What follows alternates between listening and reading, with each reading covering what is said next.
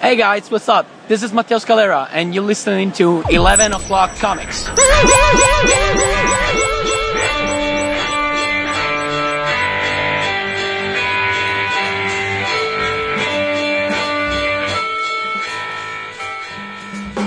I'm so excited.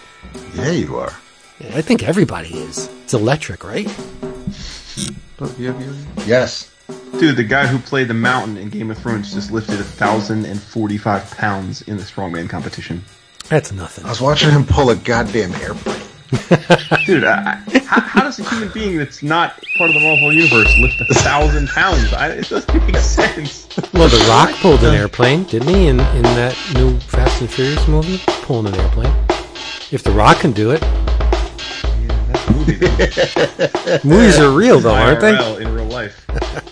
Yeah, I watch those things from time to time, and I just cannot believe that honestly, that a man could lift weights like that. And when they have to pick up those giant stones and drag them down the field or whatever, and then they pick up an even heavier stone and they drag that one. He's about to go for 1,105 pounds, which would be a new record. That's ridiculous. Now, what is he? Is he deadlifting it, like just to the knees? Yeah, it's just a deadlift, yeah. But still, that's impressive. Well, he holds the record at 1,045. He's going to break his own record right now. Let's see if he does it. Aye. He does it barefoot, too, which is crazy. Yeah.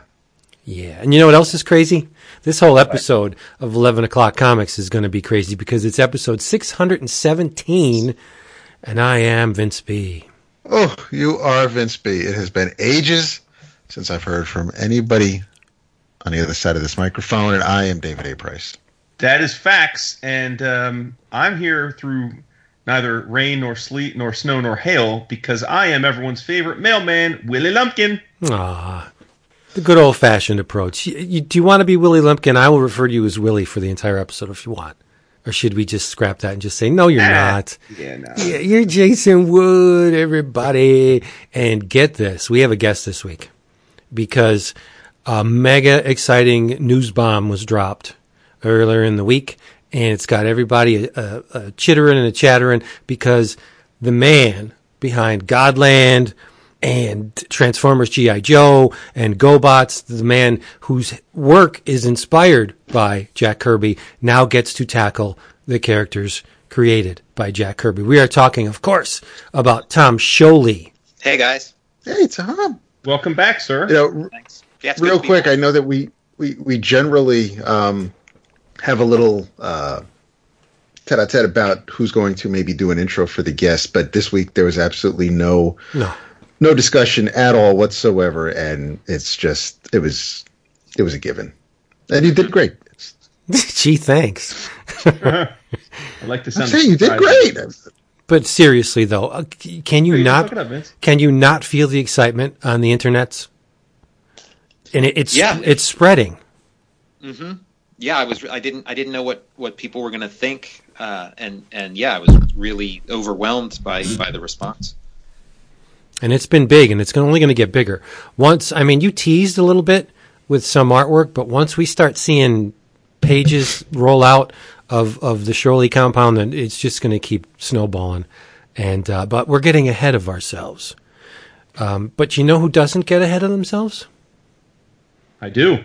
You should. Discount Comic Book Service, because they are always on the money.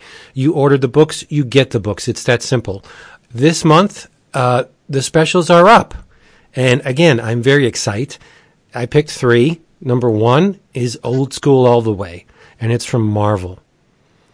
It's the Man-Wolf Complete Collection. And no, this stuff is great. Come on. J. Jonah Jameson's only son in Amazing Spider-Man 24, 125, 189, 190. You got Giant Size Superheroes number 1, Creatures on the Loose 30 to 37. That's the gold in this right there. Marvel Premiere 45 and 46, Marvel Team Up 36 and 37, Savage She-Hulk 13 and 14, and material from Peter Parker's Spectacular Spider-Man Annual number 3. Yikes. This is a big honkin' tome. Cover price is $39.99, but because you're with it, what are you going to pay? Anybody? $19.99. Exactly. Yes. $19.99. That's insane. Next up, I have heard a lot of good. Well, I've heard mostly good things about this run. It's from Amp Adult. It's the Olivia James Nancy hardcover collection, Volume 1, collecting the first 9 months of Olivia James' run on Nancy. In fact, she's the first woman to write and illustrate the classic comic strip. It is 140 some odd pages, hardcover, for $14.99. But again, you're not going to pay that. You are taking this bad boy home for $8.24. Josh Bayer likes it a lot, so I said, okay, that's good enough for me. I'm gonna order. Yeah, this is the Sluggo is Lit Nancy. Yes. Yeah. Have you read it? I just see him pop up as like a thing on the internet, and it's always funny. I mean, and I'm a Nancy fan to begin with. Same, yeah. Bringing up the rear, but not in our hearts.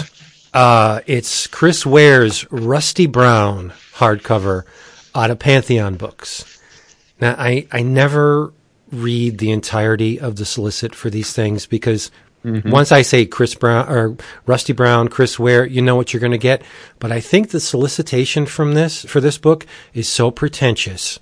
I just have to read it once. I'm not going to read it every week because it'll drive me mad.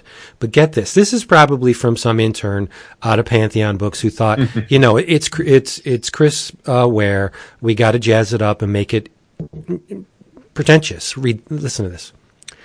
A major graphic novel event more than 16 years in progress. Rusty Brown is a fully interactive, full color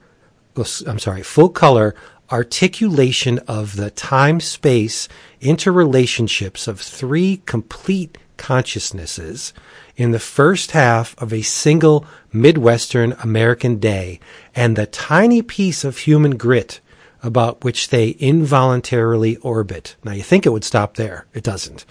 A sprawling, special snowflake accumulation of the biggest themes and the smallest moments of life, Rusty Brown literally aims at nothing less than the coalescence of one half of all existence into a single museum-quality picture story, expertly arranged to present the most convincingly ineffable and empathetic illusion of experience for both life-curious readers and traditional fans of standard reality. From childhood to old age, no frozen plotline is left unthawed in the entangled stories of a child who awakens without superpowers, a teen who matures into a paternal despot, a father who stores his emotional regrets on the surface of Mars, and a late middle-aged woman who seeks the love of only one other person on planet Earth. What the hell were they thinking? You lost me. Who's going to order this based on that? It doesn't make any sense. I know. I'm going to probably order it because it is Chris Ware, but I have I have such a love-hate relationship with him. I love building stories. I think it's an absolute masterpiece, but then Jimmy Corrigan, which is probably, at least conventionally, his most celebrated work, I just find absolutely inaccessible. So, I don't know. It's a crapshoot to order it. But yes, I love the man, and it is on my order form. It has to be on my order form. But to compel the uninitiated to purchase your books, that copy's not going to do it. Yeah, that's somebody's graduate thesis. Right. It's just silly. But I wish them well. I hope this book, it'll do well. All of the alt comics crowd will read it, and it'll do fine. But I don't think it's going to be a breakout book. But anyway, $35 cover price. You can have it for $24.50. That's 30% off. And I'll be honest, the only reason why I put this in the solicitations for our DCBS thing is because I wanted to read that thing once. That's why I did it. So, all right. Now that's DCBservice.com. Go there. Or B Square. Or B Square. All right. Time for the drink roll call, and I think we should give our host or our guest first crack at it. Tom, what are you drinking? Yeah, on my right I have a thermos of coffee just to kind of keep me peppy. And then in front of me I got a can of the Belle V. It's the Aldi store brand of seltzer. It's grapefruit seltzer. I haven't cracked it open yet, but if I start getting dry, I'm There going to you crack go. that one. A guess after my own heart. He says after 8 weeks of drinking just water. Oh, seltzer. I've been drinking seltzer. What are you drinking? I am drinking what many fondly call the nectar of the gods. It is ice cold water. McDonald's coffee's the nectar of the gods, but okay. No, We'll let you have that. Thank you. All right. I have nothing new. If you've been listening to DAP for the past couple of weeks, I have nothing different. I'm drinking that Hellboy Johann Strauss Citrus Wit, and I'm going to back it up with the Hellboy Liz Sherman. Oh my God, are you really? Yeah, why not? Chocolate Okay. malt stout. I'm drinking them both. Because it's forgot hot in them. summer, but okay. I don't care. I got air. I got central No, air. it's fine. That's cool. I didn't bring them to Friday Night Magic. I forgot. So now they're mine, and I'm going to drink them. Okay, because I was going to ask if the group. I was Friday Night Magic. Did you enjoy have it. skills on? Yeah, we did well. course. We did well. David, All right. what do you drink? Last but not least. I'm doing something. I well, it's been over an hour by now, but I had a from Einstock. I had a Icelandic Arctic Pale Ale earlier, but right now I am just enjoying Steakhouse Cabernet Sauvignon from 2016. Excellent. All right, let's get into it. I can't wait any longer. Okay. Tom Sholey is doing the Fantastic Four Grand Design.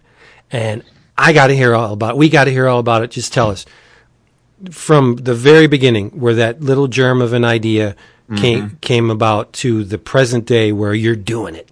I got to know. Yeah, let's get comfortable. Settle in. Let's hear the story. Yeah, I mean, it was like around the time like Ed was doing X-Men Grand Design. I think like it was about to come out, or it had just come out, and they were like internally at Marvel, they were considering like branching out, like trying some other grand designs. And Ed told me like he had kind of been told that they were considering that, and he said like your name was the first one they mentioned. He's like I didn't like we're friends and all, but it wasn't like I was like, oh hey Tom, like he said like your name was the first one mentioned.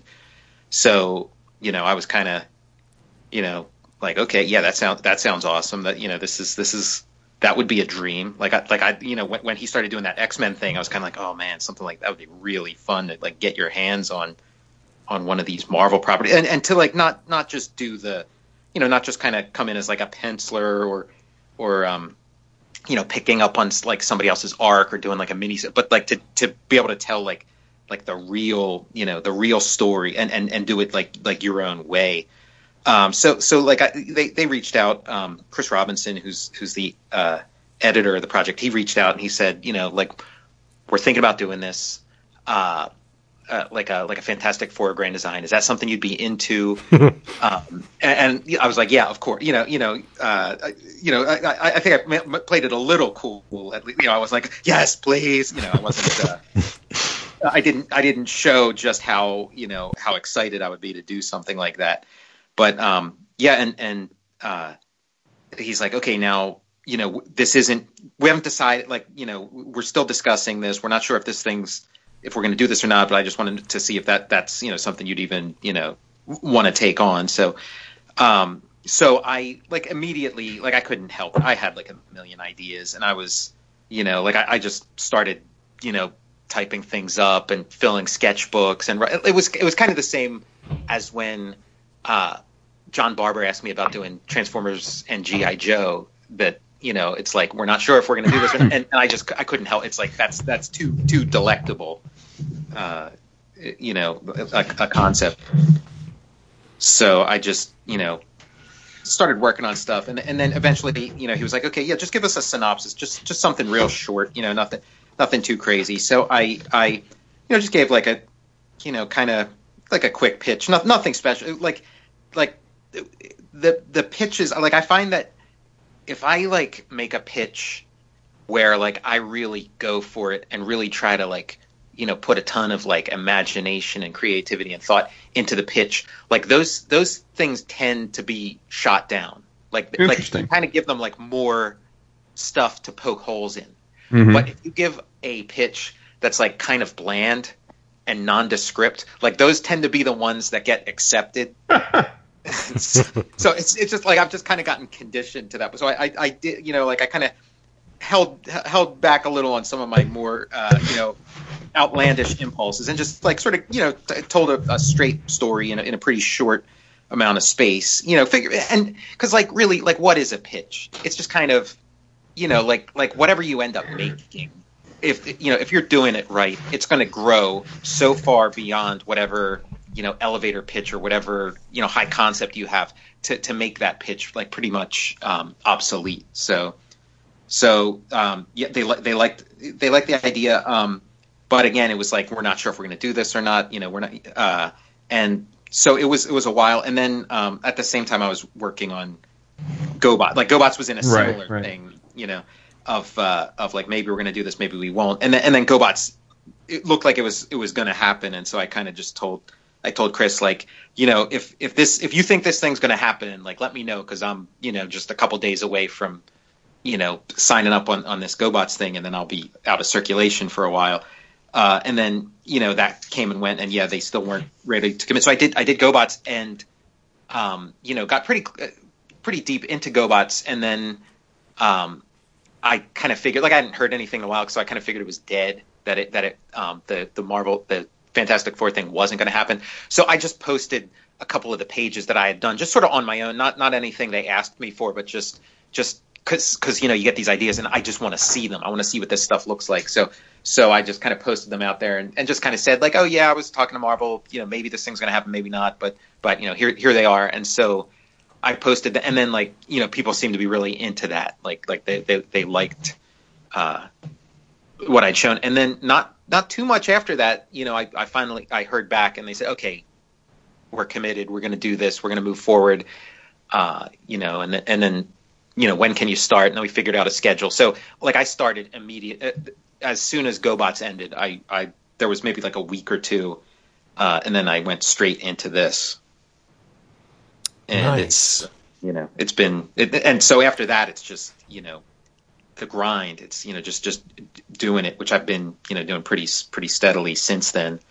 And I mean, even as we're talking here, I'm kind of picking a little bit here and there at my iPad, kind of doing little bits of color here and there. Like it's just, it hasn't stopped. Like I've just been doing this thing nonstop. And I have like Galactus on my drawing board. I have Silver Surfer, Alicia, the Watcher. So it's like I'm into the really, really fun stuff.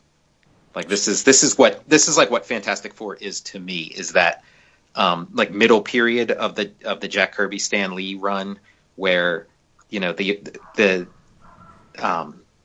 Inhumans are kind of like the appetizer, like, okay, things are really starting to go someplace, and then Silver Surfer shows up and it's like, what? And then Galactus, and then Black Panther, and just and you just see that Marvel universe like exponentially building.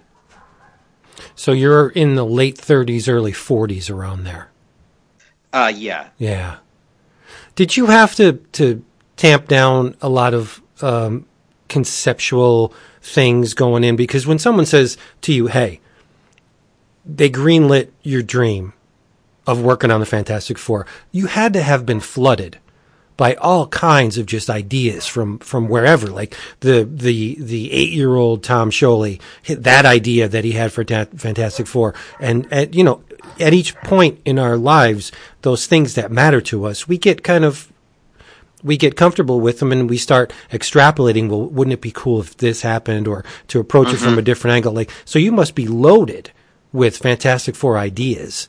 And did you have to bat them away after a while? I mean, just like you can't do all of them, because what you realize after a while is when you look at your ideas, like some of them are redundant. It's like you can only have so many origins for the same character, so yeah, like there's going to be a lot on the cutting room floor. and hopefully like the more stuff you leave on the cutting room floor, that means just how good the stuff that actually makes it in is. But yeah, like this is the first comic I've done where I really like have been thinking about it like a really, really long time. Like Alan Moore with Marvel Man or something, where it's just kind of this thing I kind of pick at every now and then of like, Fantastic Four, because Fantastic Four it's a really tough nut to crack, and it's a comic that it's like so important in the history of Marvel, but so hard to get right. And greater talents have tried and failed. So it is like this, the Siege Perilous or something. It's like this castle you have to try and storm. Well, so Tom, based on the solicit and what you're talking about here, I think when people hear Grand Design, it evokes, because there's only been one so far, Ed's approach, which was, for those that haven't read it.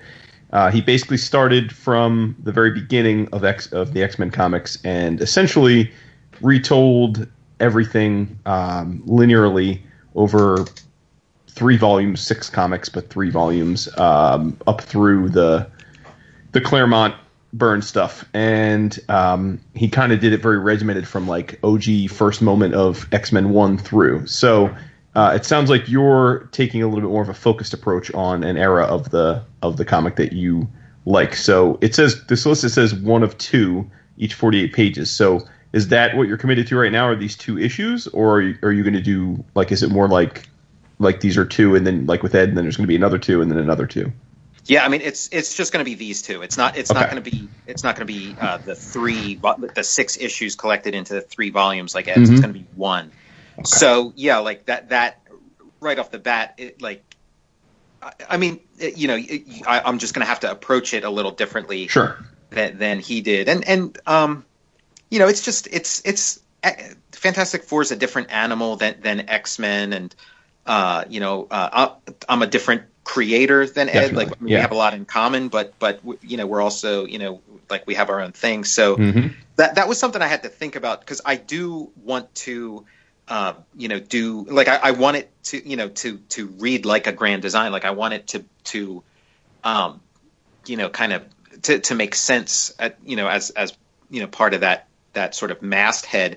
And so there are things things I've done to kind of link it in some ways thematically or like there's a lot of things Ed did that do translate over to the FF really well, like the focus on the Watcher, like making mm-hmm. the Watcher into the narrator, like that lends itself really particularly well to the FF, because he's like kind of a pivotal character throughout their history, and then just like I really like the approach he did of like showing like the prehistory of the X-Men, like all this like what were mutants up to in the Middle Ages, right. And those were my favorite parts of his, and so I put a lot of effort into trying to come up with things for the Fantastic Four, like Fantastic Four prehistory, like what long arc are these characters part of? So are you kind of focusing on Stan and Jack's 101 issues, or how far? How current, how close to the or whose run do you kind of encapsulate? I mean, I'm kind of allowing myself, creative license to change or edit or add, as I get to it. But I think I'm gonna stop. Like as far as runs go, like I have like a way that I'm incorporating, some of the later stuff. Into it, but I think like as of now, I think my ending is going to be around that sort of anniversary issue that was plotted by Jim Shooter, and then dialogue by Stan Lee, and then it had like a Barry Windsor Smith segment, and it had a couple. Like I think that the ending is gonna be like in that vicinity, and then have like sort of like a flash forward. Because again, like linking it to Ed's Grand Design, like Days of Future Past is kind of like to me sort of like the best like dark future story to come out of Marvel. And the Fantastic Four, like what happens to the Fantastic Four in there is like really jarring and interesting. And then Franklin's role, like Franklin has a really big role in Days of Future Past, so I'm gonna like fold that into it too, and some of that like time paradox stuff. But it's kind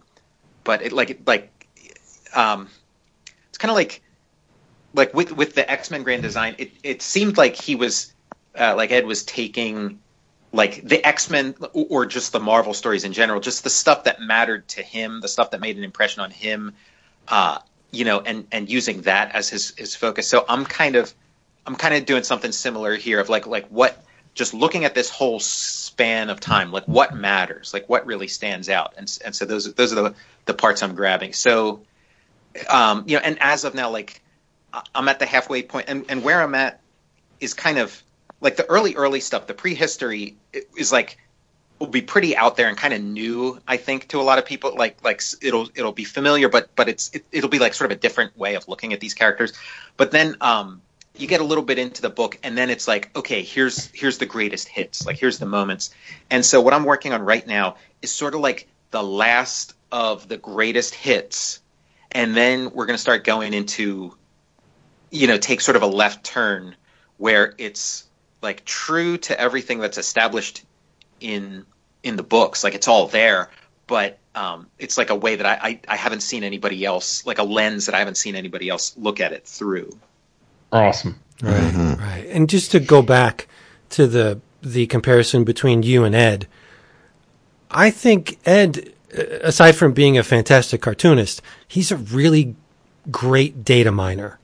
We saw it in WYSIWYG and in Hip Hop Family Tree and even in the X-Men Grand Design, how he loves names and places and dates and how that data relates to another set of data.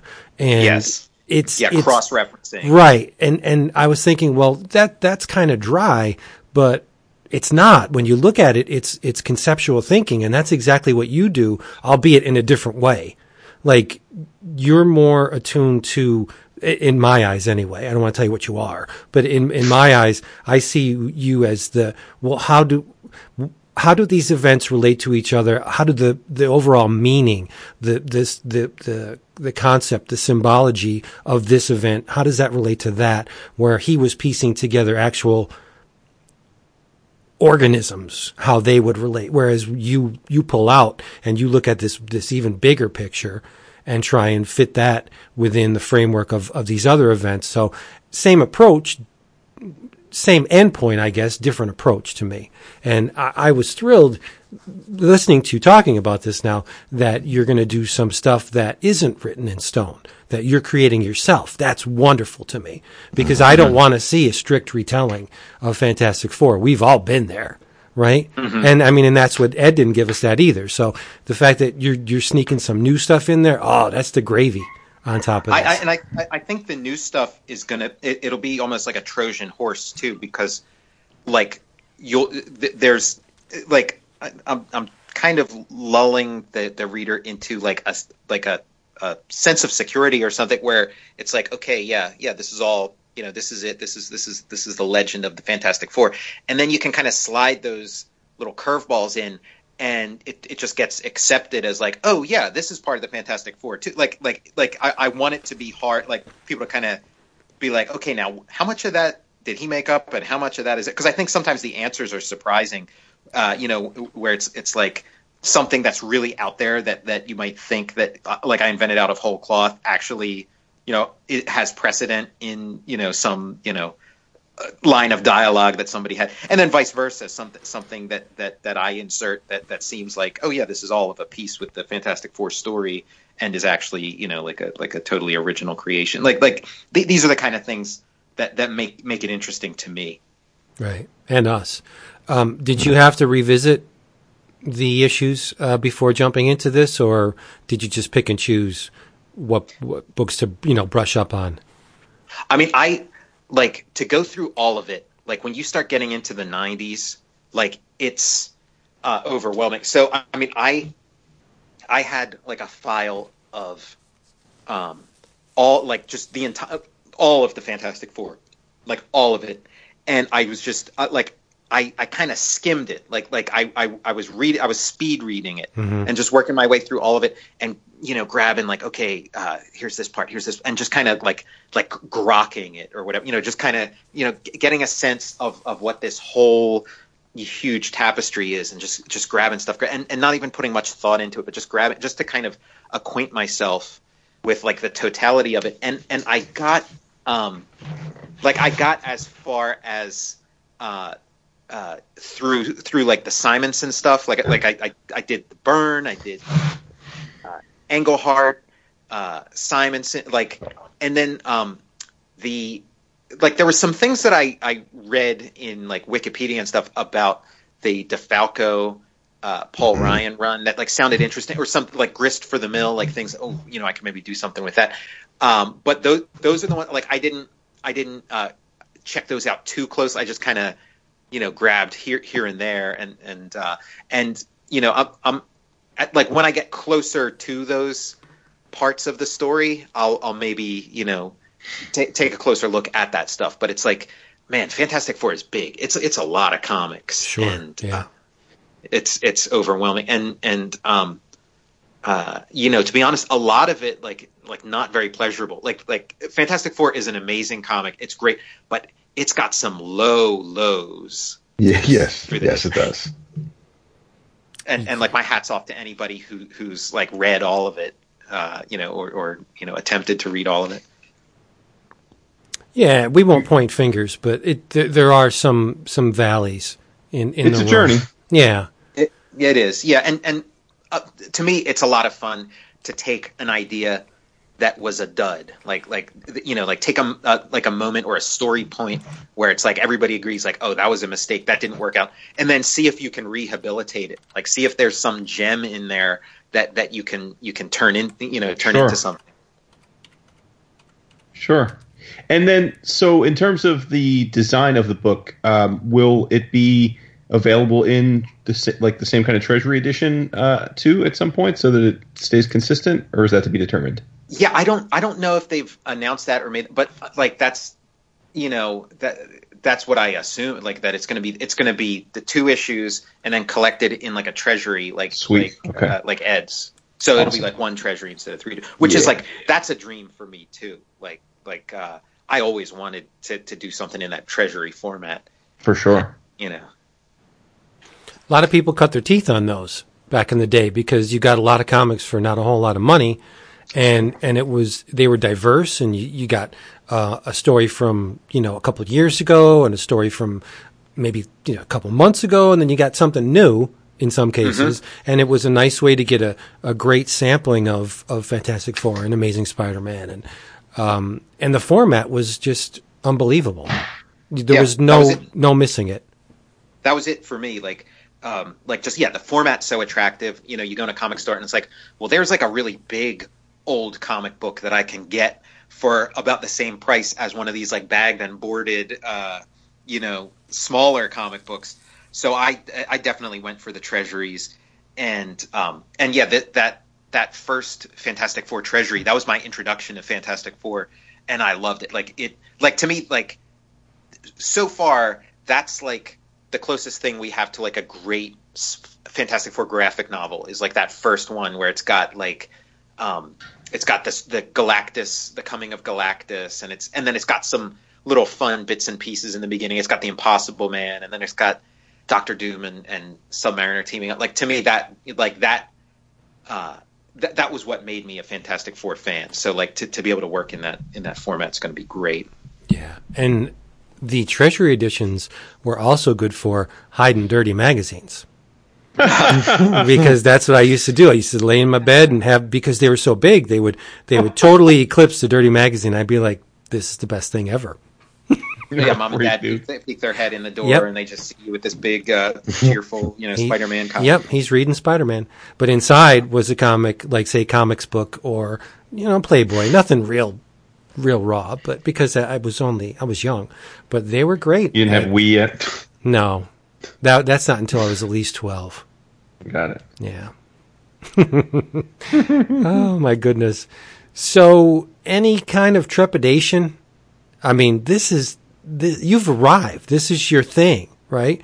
What are you scared at all to I mean, I know you're going to pull it off. We all know, but you have to be a little bit nervous going into this, right? Well, like up until this point, like it's just me at home playing around with this. Right. Like I'm just having a good time. And then the press release comes out, and then, people are, saying things and into it. And then it's like, oh no, now I have, then you start to feel it, because it's like, oh, there's people who are anticipating this, and I don't want to disappoint anybody, and I want to deliver, so that's when the pressure starts.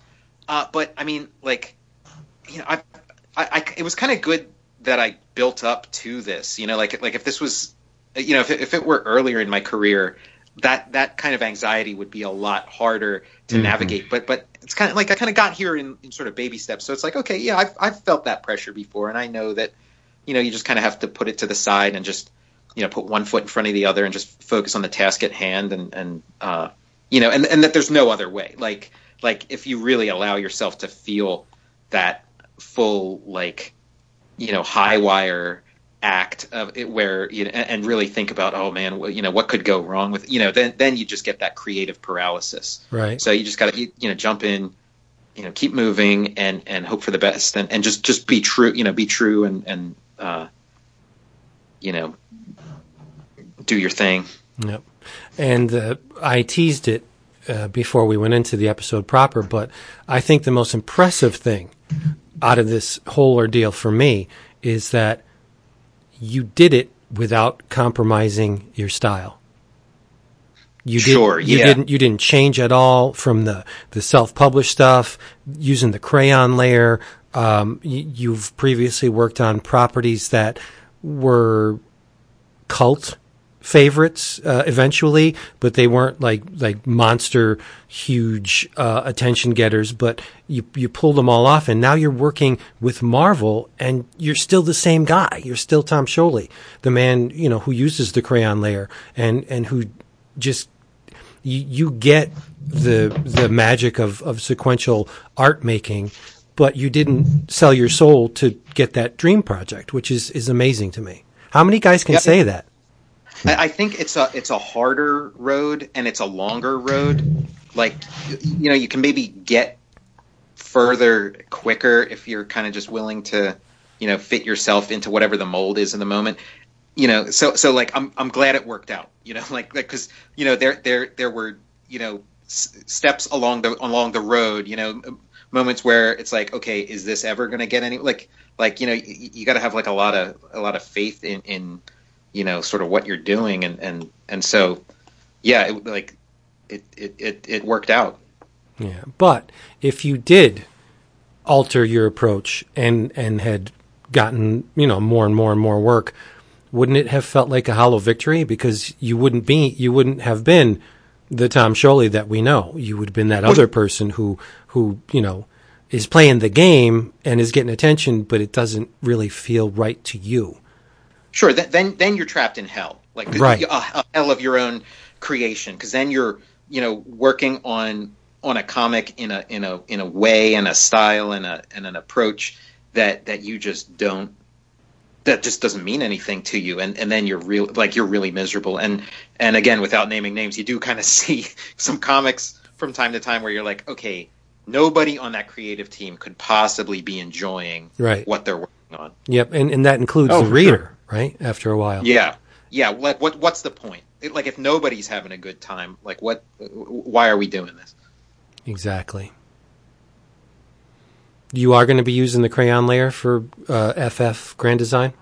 Well, I mean, it's not specifically the crayon layer, but it's smudgy and fingerprinty and great. Nice. Pencil, greasy pencil kind of. It's the same. It's the same aesthetic. I've changed a couple nuts and bolts here and there along the way, but yeah, it'll it's GoBots. It's more or less the same as what I used on GoBots. Sweet. I don't want you to spoil anything, but Fantastic Four fans are aware that Mr. Kirby dabbled in collage along the way. Mm-hmm. You going to take any stabs at collage maybe in this thing, or? I mean, I'm open to it. I just passed my first moment where I had been considering doing collage, and I didn't do a collage. But there's going to be other moments. It was when Galactus arrives and his ship starts landing, and like a piece comes out of the ship, and then a piece comes out of that, and Kirby did it as like this this collage, and so I did that moment, but I just drew it. So, Mm-hmm. but there'll be other opportunities. Nice. Be cool to see. Yeah, it would. I mean, I've done collage before. Right. Yeah. So it's in my bag of tricks, and yeah, it would be super appropriate for this project. Just because of how Kirby used it. I always wanted to see like those collages get remastered for these reprint volumes, because he would make these, like when you see the collages in person, they're colorful and beautiful, and then in print it was just like really bad printing of these sort of photographic images, and so they have this, which is also kind of a cool aesthetic. But I'd love to see somebody reconstruct, get a pile of like old Life magazine, and put them together, and then produce them in full color.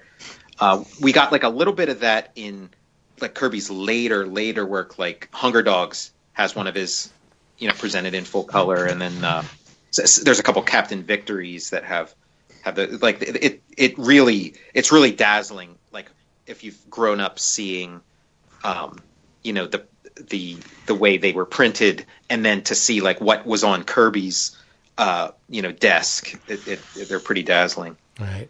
I've never seen an original collage page. Did he stat the images? It varies.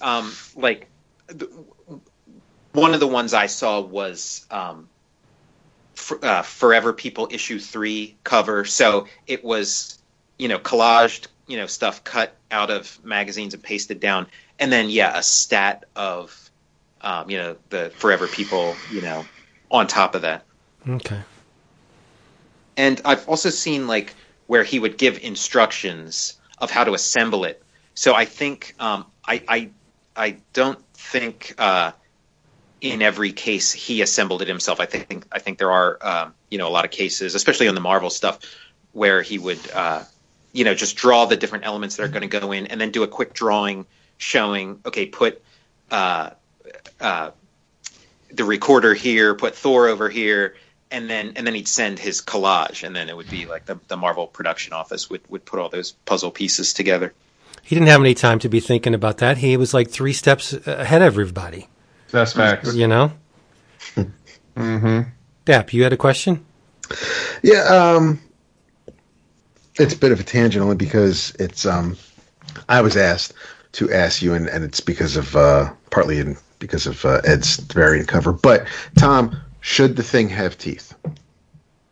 Yeah, I mean the Thing is a super versatile character. Like Kirby from one panel to another can draw him in like radically different styles, and it all reads as the Thing. So some panels he's like it makes sense to have him look like a Muppet or something, look like Cookie Monster or something with like no teeth at all, and then other panels have him grit his teeth. So Thing with teeth. Yeah, that's I don't have any issue with that. That's perfectly fine with me. Excellent. Okay. Now that the Frank Miller pastiche we're talking about that Ed did, were you in on the thinking process or the conceptualizing of that? Because I don't understand why he did. I mean, it looks great, but I don't understand why he did a Frank Miller pastiche of Dark Knight Returns with the Thing. I wasn't in on the decision making, but it's one of those ideas where it's like, oh, I wish I would have thought of that. I mean, it makes sense to me. Like, also, like, early on when I was first working on this, like, before I got the go ahead and was just doing it for fun, like, I was playing with the idea of, like, okay, what if you fuse Jack Kirby and Frank Miller and then do that for the Fantastic Four? So I did some stuff where I would take some Sin City stuff and you know, merge, because, like, I feel like you could make something, you know, really like those two guys. If you like sort of marry those two approaches together, you know, you create some new organism. So I don't know if Ed had that in his mind, or also like we'd been talking about Dark Knight Returns, like on Cartoonist Kayfabe. We did like a whole series of videos about Dark Knight Returns. So like it's on his mind, but like also those, like, that Dark Knight Returns. There's so much Marvel in there, and there's so much Kirby in there. Like that, the way Batman's drawn in there, he's almost the Hulk or the Thing. So it just, like, to me, it makes a ton of sense. Like that cover of Dark Knight Returns is almost more a drawing of, like, the Thing or the Hulk than it is a drawing of Batman. So to me, it makes a ton of sense. But it's hard to you know, put in sort of like rational terms. It's right. More like, it makes great visual sense to me. yes. But when you try and explain it, that's where it breaks down. Like, this was produced by another company with a man that didn't work on the Fantastic Four, and yet, but I mean, when you see it, you're like, that you get, exactly. you're struck by the coolness of it. Yeah, that's the thing of where I'm like, I wish I thought of that, because I'd been, you know, coming up with all these different cover concepts. Let's do this, let's do that, and not once did I think of that, and I'm kind of kicking myself. Oh, that Ed. Ed's done variant covers for like a couple different things that I've worked on, and they're always like standouts. They're always these like he did a really great Transformers versus G.I. Joe one where like, you know, Soundwave. It's like a rap battle or something. It's, you know, Soundwave and the Joes, and so like his you know, when he's able to do a variant cover, I'm always game. Hell yeah. Yeah. His Transformers covers are great. Yep. Mm-hmm. And so your other partner in crime on the Cartoonist Kayfabe. So Ed has had his moment in the sun. You're getting yours. If you had to pick a project for Jim Rugg, what would it be? Yeah, that's like I saw people saying a couple things for him, and like the one that stood out to me as like, okay, this is perfect, would be like Daredevil. Same. Like a couple of people have mentioned Daredevil, and it's like, okay, it like you could see how Daredevil could translate into like Aphrodisiac's world. Yep. Like, oh my god. And you know, like, and it's almost like the same way that Ninja Turtles is kind of like part of the Daredevil universe. Right. Like, like those guys seem to me like you know, like if you pan over a little bit, you'll see, you know, Jessie going by on her skateboard, you know, through Crime Alley, through Devil's Kitchen or Hell's Kitchen or whatever. Yeah, I think he'd be perfect for Daredevil. And I think in Aphrodisiac, he had a character that just makes like a brief appearance, maybe just a couple panels, that was like a superhero that was the devil. Like he was, you know, more of like sort of but it was like a guy who dresses up in a devil costume and fights crime. So it just, yeah, that would be like, I'd love to see his Daredevil. Like I mean, I feel like he could take on any of this stuff, but yeah, Daredevil makes a lot of sense to me.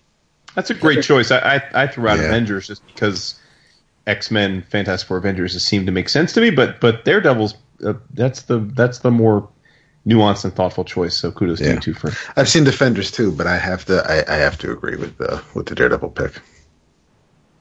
Nice. Yeah, but yeah, any of those like Jim's super versatile. Like he's done everything under the sun. So yeah, you give him anything and he'll you know, reinvent it and make it really shine. Well, I think we should have him do New Universe Grand Design. Yeah, I mean, I think probably like if you asked him what he would want, he's so into like the deep cuts and the real obscure stuff. Yeah. that I'm sure his his instincts would be something like New Universe or Super Pro or something crazy like that. Well, we have an inside Paladin joke design. going around on 11 o'clock that once you guys talk about something, then it's okay for Jason to like it and talk about it. And I said to David, I said, you just watch. And next time we go to New York Comic Con, Jason's going to be like, yeah, we're going to hit them back issue bins. We're going to get them quarter books like Jim. And I see it coming. But if you validate something, it's okay with Jason. Jason, are you a Tim Vigil fan?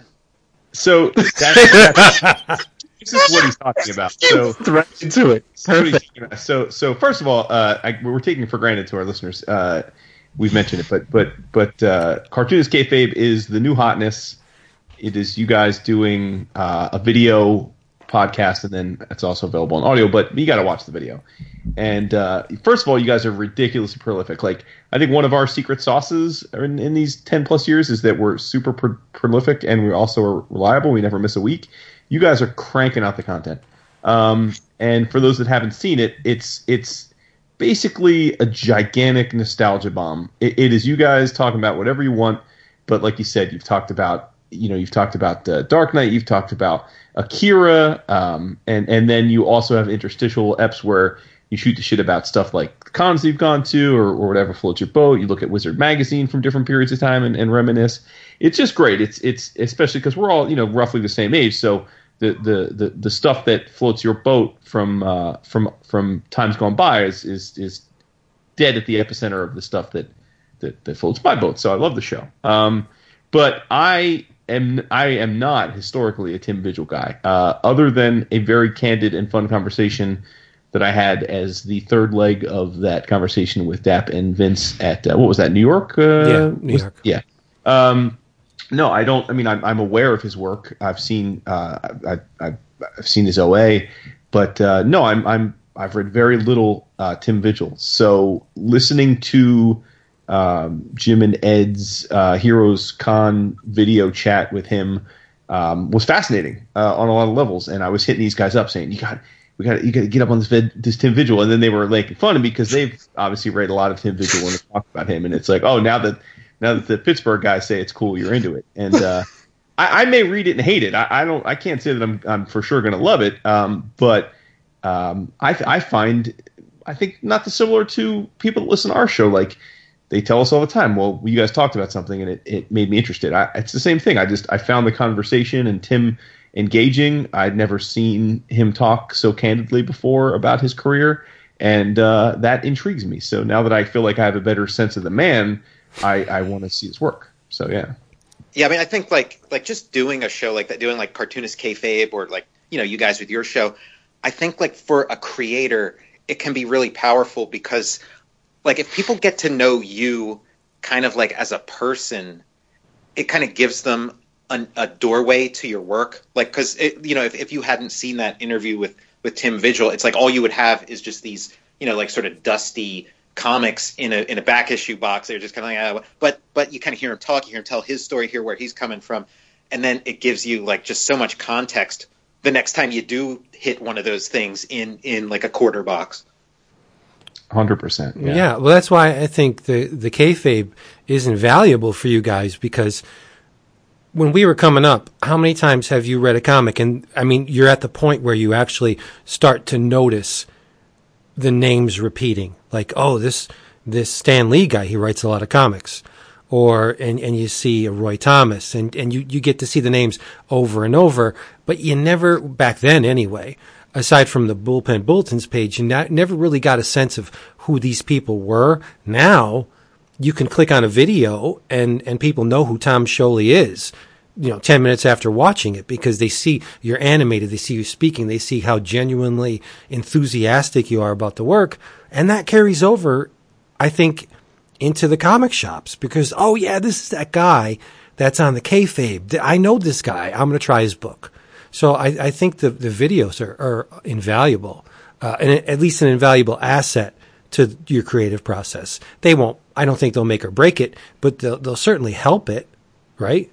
Yeah, I mean that's the theory at least, and it seems like it's bearing out, and this like I feel like this Fantastic Four thing will be, the biggest test of that so far, because it's like that was, that's something that's sort of, that news broke after kayfabe, like Ed's X-Men, launched and got started, well before any of this started. So this is like the first time like one of us has started like a totally new project, coming out of that. So I think we'll really see like what, like whether that is, and I mean, I'm working on the assumption that, yeah, that's true. I mean, but aside from that, it's just a ton of fun. We're just hanging out, we're just talking and having a good time. But yeah, if that aspect works out too, then it, there's no reason not to do it. Right. And you guys genuinely like each other, and you can feel it. It's there. It's palpable.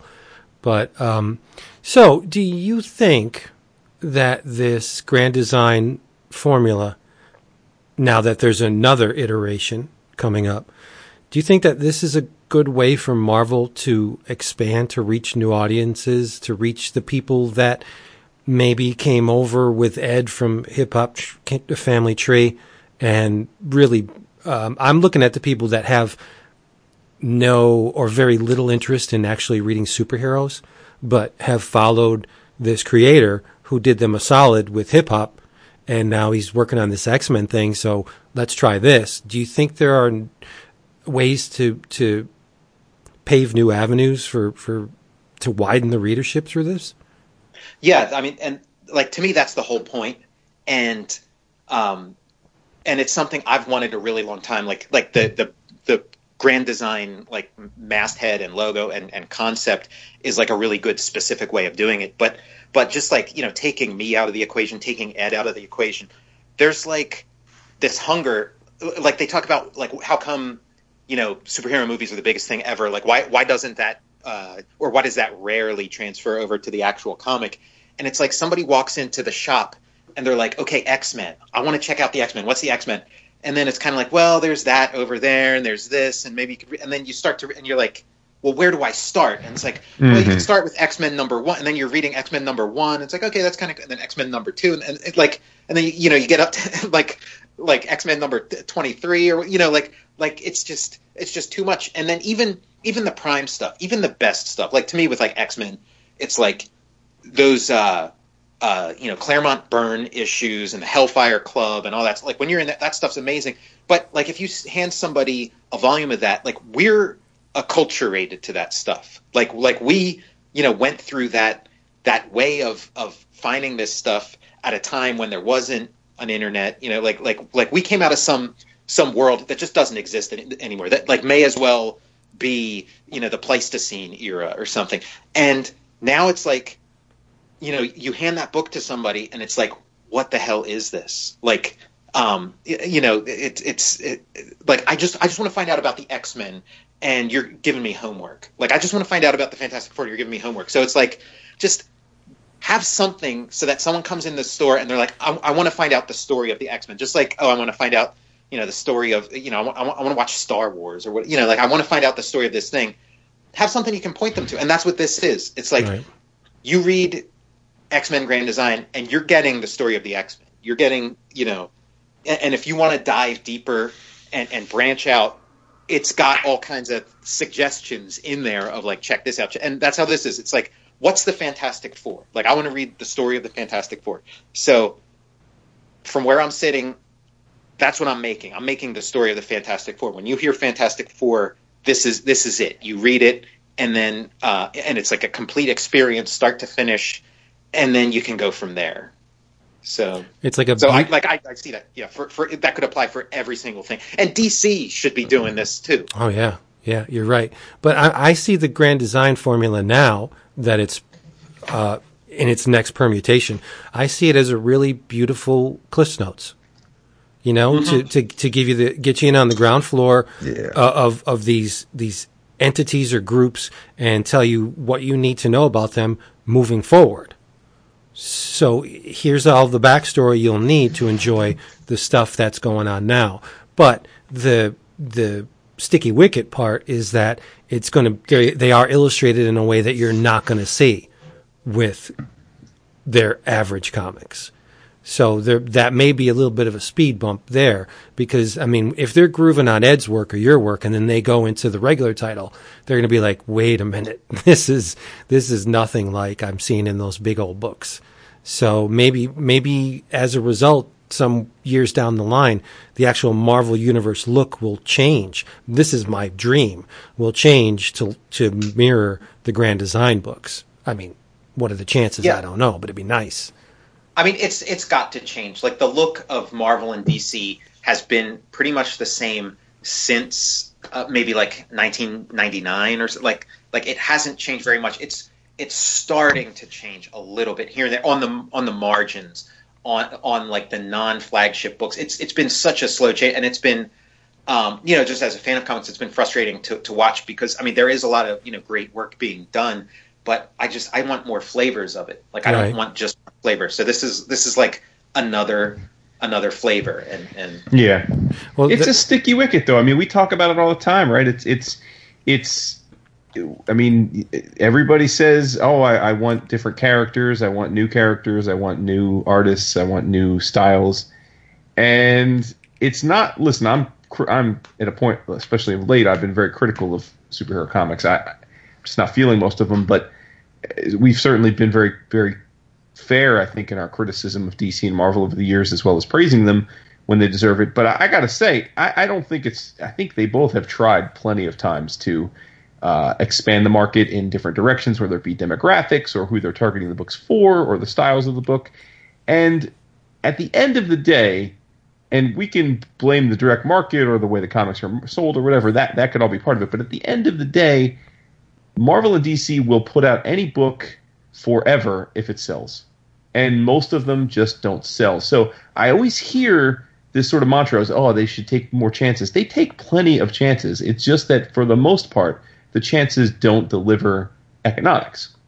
And so it is a frustrating thing, because certainly a lot of the books that resonate with me at this age, having read a million, mainstream stories that they start to all seem the same, are the fringier books that they both put out. And I just go into it now where I consider us lucky if we get 2 arcs. If we get 12 to 15 issues of one of those fringier books, I consider it a success, a win as a fan. Right. So, well, for me anyway, I think it's a problem with, yes, the current art styles at Marvel and DC are good. Some are even great. Liam Sharp. I mean, there's a lot of guys doing exemplary work at Marvel and DC. But when you go back to the Marvel and DC that founded my love of the medium, you're never, ever going to replicate the array of talent that were on all those books. Even if you didn't like George Tuska is still better than most of the guys working on the mainstream books now. You had Kirby and Buscema and Infantino and Starlin and all these major league players, like huge talents, and they were all doing the books at the same time. When I compare the current stuff to that my gestational phase of Marvel, which we're talking about 72 up, right? It's incomparable. They can't stand up to it. Even the best illustrator working today on the mainstream books pales in comparison to the worst of that group. So for me, it's just a case of it'll never live up to that my golden age. It never will. Number one, I think that's absolutely batshit bananas crazy talk. Number two, I think you're comparing the ultimate of apples to oranges. You're talking about an era that they were putting out 10, 12 books a month, right? So you're talking about an era where the best of the best were working because that's all they were putting out. Now you're talking about a situation where each of these companies put out 80 to 100 books. So you tell me you take the 15 best cartoonists at Marvel and DC right now, and as draftsmen, you're telling me they're not as good as George fucking Tuska? No, that's ridiculous. No, that's exactly ridiculous. What I'm saying. Yeah, I mean, you're wrong, but that's cool. I'm not. But cool. No, you are. You're caught up in the nostalgia bomb, which is to say, just like everybody's favorite bands and everybody's favorite movies and TV shows and books and comics are when you first discover them. Sure. Because you can never right. But But I'm saying, but that's not an objectively. And I've had conversations with other cartoonists. In fact, I'd love to hear the art of cartooning and drawing now is at a ridiculous level. The amount of detail these guys have to put in, the amount it's for the most part incomparable. And listen, the details. I are love relevant. Buscema. I love Buscema. He's my favorite, so it's cool that you throw him out. But let's not forget, there are a lot of dudes that you conveniently didn't throw out just there that were handing out Marvel bullpen work and were not very good. And they were getting touch-ups and they were getting inked over. Like, let's not pretend that everybody working in that era was a master draftsman. They were not. More often than not, they were. But anyway. No way. Okay. Let's move on. What else do we want to talk about here? What you been reading, Tom? Well, I mean, this is something that I've been wanting to talk to you guys about. I read Superman Year One by Frank Miller and John Romita Jr. And I'm dying to talk to somebody about like Ed and Jim don't really keep up with like new superhero comics as much as I do. So I'm always trying to get those guys like, hey, let's review this or that but those guys hadn't checked it out at all, so I haven't talked to anybody about it yet. So do you guys have any insights on that? Yeah, a little. we what is it, maybe 2-3 weeks ago, whenever it came out, we dove deep on it, we should probably let Vince speak on it because he was the most passionate about it. But let's just say the high level was that it did not resonate with us collectively. Okay, well, I mean, because here's my question. Like, it reads like no other Miller thing I've ever read. That's what Vince said. That was Vince's point, yeah.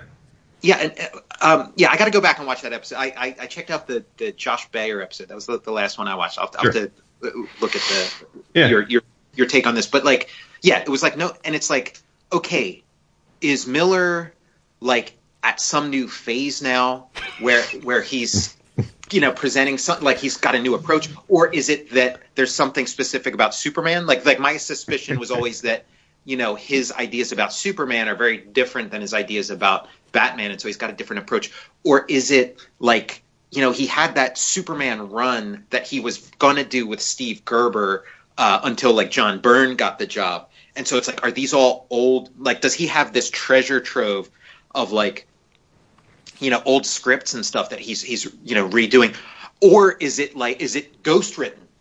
Is it like is Brian Azzarello ghostwriting this? And they decided like, let's take his name off of it because that might have hurt Dark Knight 3. So let's make it a true ghost and take the I don't think I disparage the work of Brian Azzarello like that because he's a very good writer. Right, not at all. But I'm just saying, like, if you're coming in for, Dark Knight 1 is Frank Miller, Dark Knight 2 is Frank Miller, and then Dark Knight 3 has somebody else's name attached to it. Like Brian Azzarello. It's still like, okay, well, I want Frank Miller. Like, I don't want anybody standing between me and my Frank Miller fix. Yeah, I don't know what the answer is.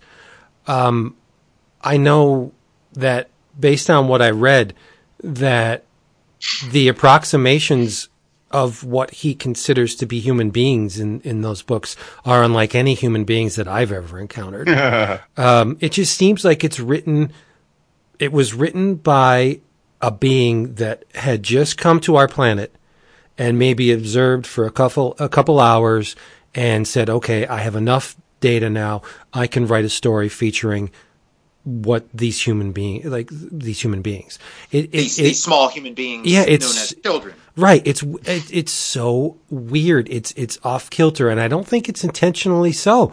I don't want to talk about anything about Frank's health, but it just seems like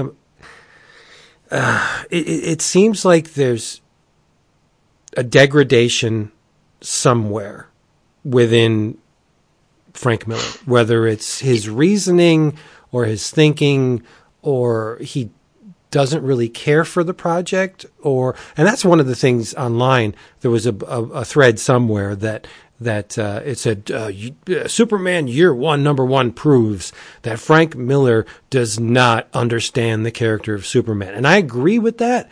But they used Dark Knight Returns as data to back up their claims, and I don't think so. I think he understood Superman. The Dark Knight Returns Superman, at least in that first 4-issue Prestige miniseries, that's a believable character with real motivations, who feels duped by the government that he's been lapdog to for many years, but he's still doing the job because truth, justice, and the American way, right? He has to maintain that character, at least in a timeline format. When you say, okay, what would Superman be like at this point if you work out the numbers to this maybe kind of sort of future DC universe, you can expect Superman to maybe act this way.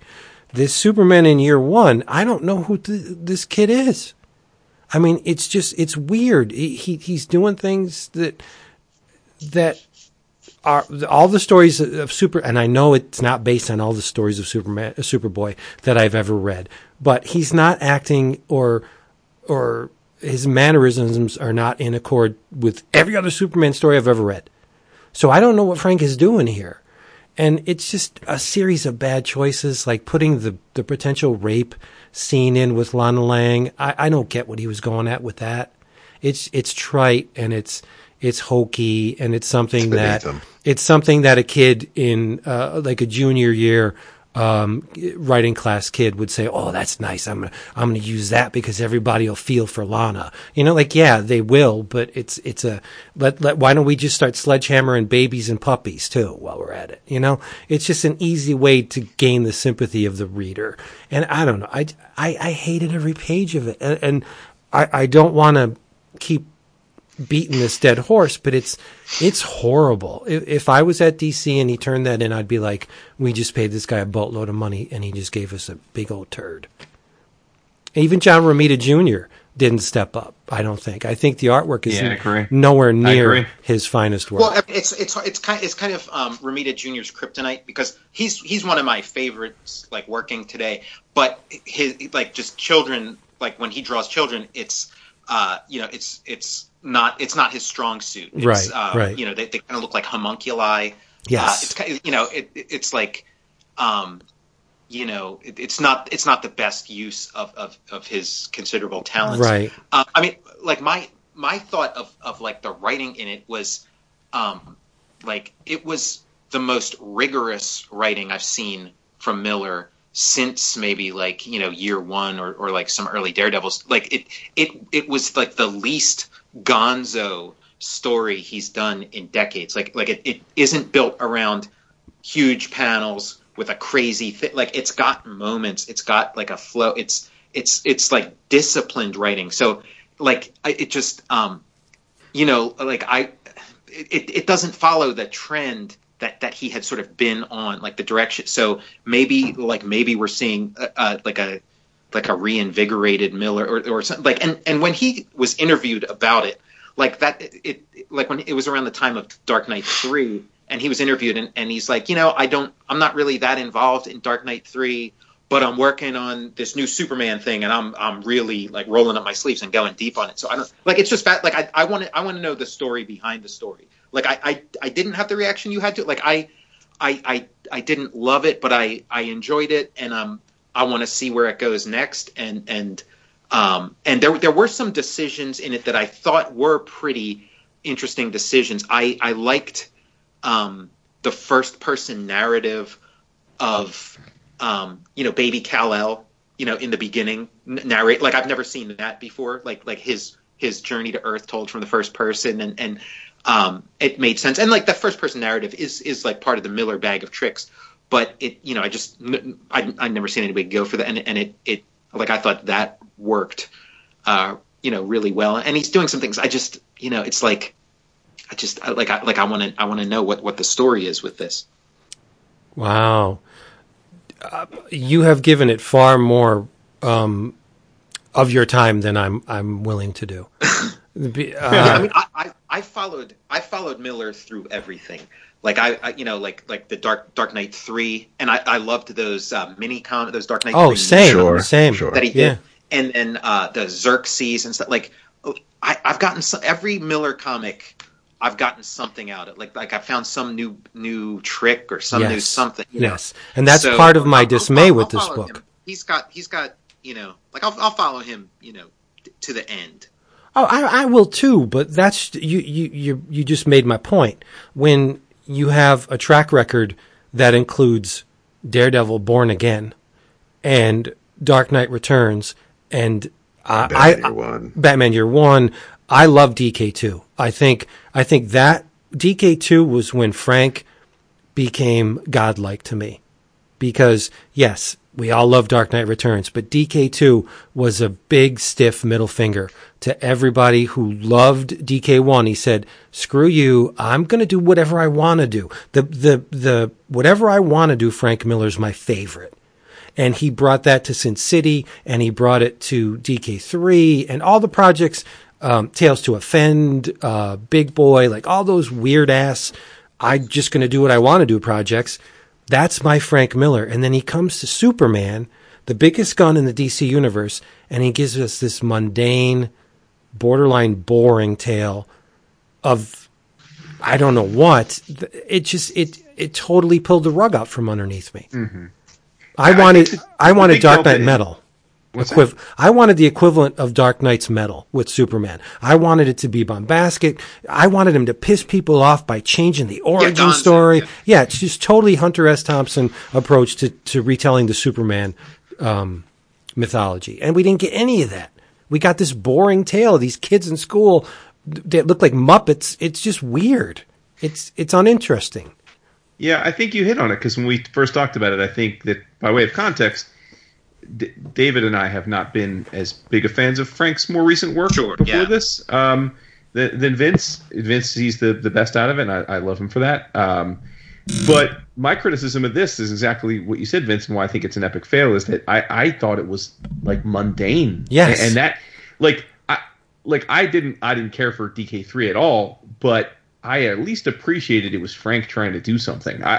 It didn't work for me, but I applauded the effort and thought it was crazy. And, so as an artistic expression, it felt like Frank to me. This just felt like Frank needed a paycheck and he wrote a mundane Superman story. And I can't be that. I mean, I don't. No. So I almost felt like, and you might have even said this when we reviewed it, Vince, it almost felt like Frank didn't write it. Tom someone else wrote it.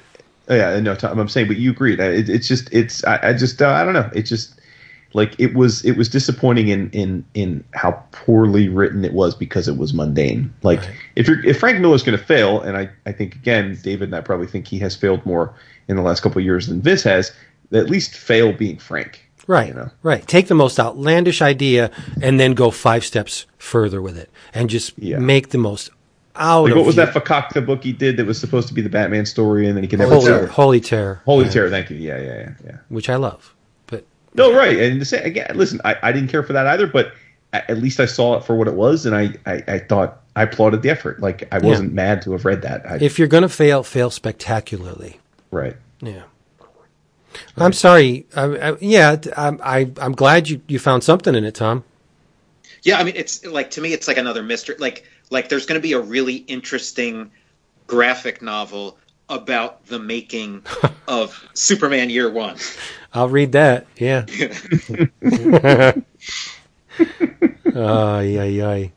So what else do we have?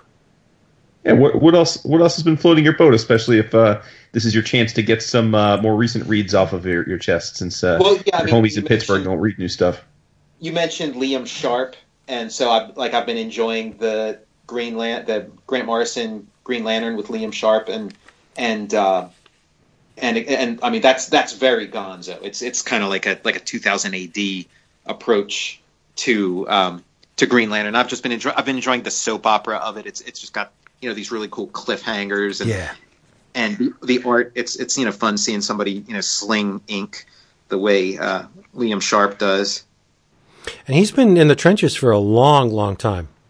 Oh yeah. Yeah. Very seasoned. He's wonderful.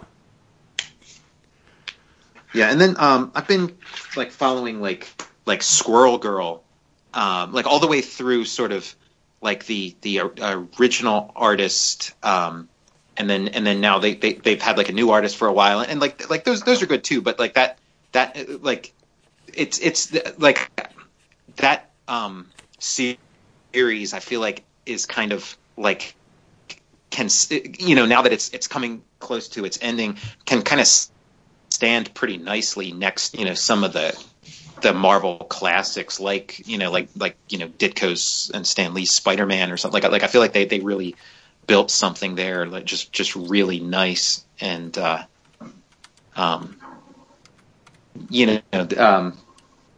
interesting. Like that's one of the things I was sort of referring to, talking about how like interesting things are being done on the fringes at these companies. It's interesting that you mentioned that, because I do notice that Squirrel Girl, especially the original team of Ryan North and Erica Henderson, was getting love in places that weren't coming from conventional Marvel fans. I know a few OG original art collectors, and I'm talking about like dudes that have $1 million plus collections, but it's all 70s and earlier Marvel and DC stuff. Like I know a few of them that sought out Erica Henderson's art from that book, and anytime I see somebody step out of their comfort zone, whether it be the kinds of back issues they buy or the kind of art they buy, that always piques my curiosity. And it was really stunning to see some of these dudes who hadn't bought a modern comic page in decades all clamor for Erica Henderson's work on Squirrel Girl. I mean, that speaks to it.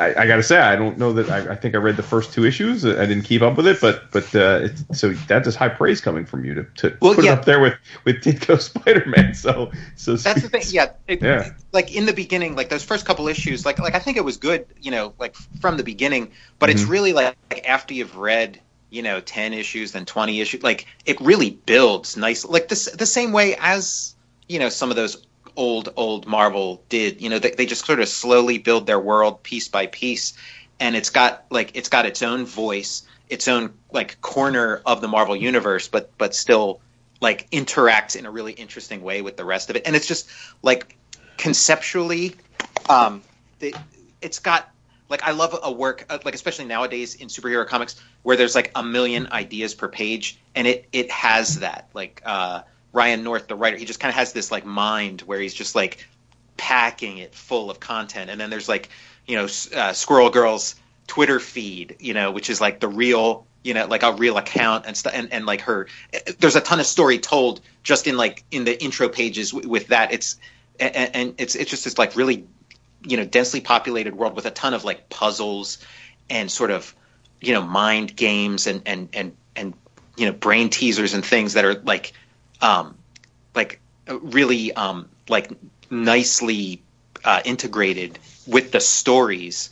Like it really it just feels like very, very classic and very new. And there's so much personality. Like I think like what makes the art appealing is there's just so much personality. Like the characters really seem to have like a life and like a twinkle in their eyes and like a real like it's just not like rote. It's not just posed figures. It's like, but like there's a real life to it, which does evoke the classics. Mm-hmm. Neat. Well, and they did let him go for a long time on the book, right? I mean, there's been 2 volumes by Ryan North written them all, right? And so it's like well over 50 issues at least, right? Yeah, it's been a long run. It's been like I don't know, maybe like 5 or 6 years, I think. Yeah. And just. I mean, I can't imagine like logging that many issues, if any. Like it's like my hat's off to anybody who can stay on the grind for that long, because you do kind of like, at least for me, like I get kind of restless. I'm like, okay, I want to try something new. I feel like I've said everything I need to say about this. I'm ready to start off something new. So it like it seems like it was sort of walking away from something that was successful, just for their own reasons, as opposed to something running itself into the ground. Mm-hmm. Right. Yeah, I mean, I was going to say, to your point about that, it's like that is a big difference between you and Piska, right? Like Ed seems to relish the like committing to something for many years, right? Like he did it. With, Oh yeah. that's his thing. I mean, Grand Design was what in like 2016 was when it was announced. So yeah, he worked on that. It was like 3 years of his life, and I'm just not willing to commit that kind of time. Like every project he's done has been these like deep dives, these multi-year commitments, and they're they're solid gold. They're like these perfectly executed visions. It's just like it's just for me that's like that was kind of the hardest thing for me, because I kind of took some time to like, okay, I'm gonna do my creator-owned thing, but then I'd start working on like a creator-owned thing, and then I'd get like maybe 20 pages into it, and then I'd be like, oh, and then I'd have like an idea for some other thing, and then I'd start that, and then get 20 pages into that, and then because I didn't have to answer to anybody, so I was like, it was kind of like I was having 20 pages of this project, 20 pages of this project, and it's like I needed, like, one of the good things about doing these kind of like work for hire things is like you have people kind of saying like, okay, where's that thing? We need that thing now, and it kind of gets you past, it kind of keeps you focused. Yeah. On the, but when you're just working for yourself and just following your own muse, it's hard to not just keep creating one tangent after another. Mm-hmm. No, you should have did your version of the Tom Scholey version of Barry Windsor Smith's Storyteller. Sure. Where you can do 3 different stories in every issue and just go off on wild tangents. Yeah, and again, like that was another thing. He kind of swallowed himself up on that project. Like you see those volumes they made of where it's like he'd start writing a storyline and then be like, no, this isn't it, scrap it, start again. Yep. And that, like, that's some of my favorite stuff. But it like you're walking this tightrope walk where it's like, if you don't want to lean too far this way, you don't want to lean too far that way. You want to keep it loose and follow your muse, but then you gotta stay disciplined at the same time and focused on your goal. It's a hard it's a hard line to walk. So like when somebody like Ed is able to like commit to a completely self-directed project for half a decade or something, it's really astounding. Yeah, and he has laser focus too. Mm-hmm. Mm. Is it fair to say he is the driving force of the organizational side of kayfabe as a result? Like, is he the one that's keeping y'all on track and making sure you're putting out the content, editing, and all that stuff? Yeah, I don't know. Like, I mean, yeah, he's there, but I mean, Jim's like a super like organized, systematic kind of guy too. Okay. So, okay. Yeah. They're the two of them are really like, they're very very very on point and on task. Respect. So what else do we have to talk about, people? Actually, it's a cornucopia. Yeah? Especially since we are 2 new comic book days since we all last were together. Oh, shit. Look at that. So, Look at that. You're right. Jason and I can possibly tag on Hells yeah. the last issue of The Walking Dead. Oh, that's. Yeah. I didn't think you were going there, but yes, that's true. Why? What were you thinking? I thought you were going to say that it was a banner week last week for Image Comics because we got 2 number 1s that I know we both very much enjoyed. That is true. Okay, so we'll start with those then because they are brand new, and we've talked about Walking Dead playing in the past, although this is a big deal. But yeah, let's. You start with Sea of Stars because I know you loved it. Yeah, don't spoil it. Yeah. No, I won't. I'll talk about the synopsis in the sense of what was in the solicit, if that's all right. That's cool. Okay. Sea of Stars is a new series that it would have been next to impossible to not enjoy it, given the creative team that's involved. But it is written by Jason Aaron. I'm sure people have heard of him. And Dennis Hallam, who many of you may not have heard of, but you actually have, because that is Dennis Hopeless's given name, and he has abandoned the Dennis Hopeless to go now by his given name. So Dennis Hallam, Hopeless, and Jason Aaron are the writers. And Stephen Green is the artist. Now, we've known Stephen for a long time. quite a long time. Met him at Heroes through Swain, actually. Shout out to Swizz. Many years ago, introduced us. Steven has done a decent amount of comic work, mostly in the Mignola-verse to this point. Hellboy and the BPRD mainly. But it's fair to say this is his breakout book in terms of the broader comics fandom, I think. And it's well-deserved. And then I can't mention this book without also talking about Rico Renzi, who's the colorist, because the colors are magical in this, and I think really do put the capper on what makes this book so beautiful to behold. But at its heart, this is a story. It is a space-based story, but at its heart, it's a story of a father and a son. The father is a space trucker, and he's on a mission across the universe with his son, who didn't want to come along, but he had to come along. And hijinks ensue, which essentially separate them from one another in the middle of an unregulated, dangerous part of space. And that's really the story so far. And I compared Stephen Green's art this week when I was discussing this issue on our Facebook group to Tezuka. And I know. Listen, I know you got to see it, but I'm telling you, I saw Otomo. I think it was that good. It was that good, and I just think it was inspired work. And when I read it, as I was reading it, I just was filled with visions of that, and thought, man, like this is something else. So, and by the creative team's own admission, they were trying to take inspiration from Miyazaki. So. It's all part of that same circle of influence in terms of the feel of the book. But, and you got giant space monsters, including what some have described to me as a space whale, thinking that it would make me very excited. I'm not sure I would view that creature as a space whale per se, but it's still a badass creature nonetheless. And, it was an absolute home run. I thought it had a ton of heart. I'm desperate to find out what happens next. I already love Caden, who's the kid. I think as a dad, I had the feels. So just it was everything about it was absolutely terrific. So I can't wait to see the second issue, and I really think that this is the book that's going to make Steven a household name.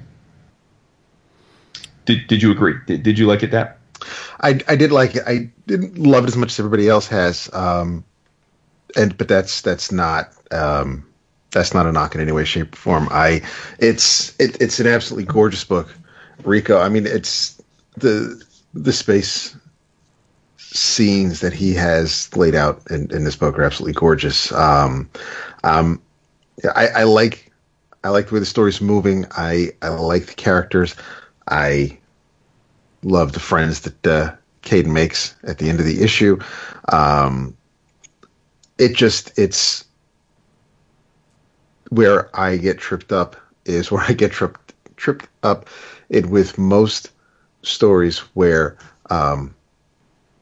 kids are a part of, and that's where the kids are just kids, and it's just, which is why I'd be a terrible parent. They just they have to be kids, and they won't listen to, he doesn't listen to his dad. If he listened to his dad, things wouldn't be as bad. And then, of course, we wouldn't have a story like this, so you got to go with it. But, if the kid it'd be a hell of a dull one-shot if Caden did listen to Pops, but it'd still look beautiful.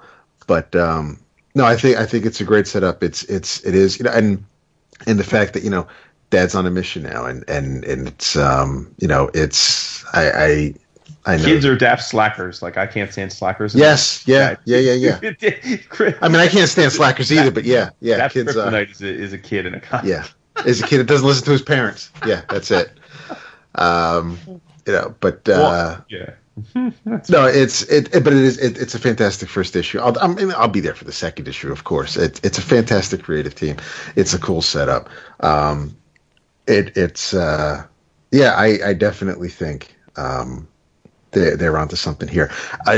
It's just because I read this after I read Space Bandits, and this struck me as one of those an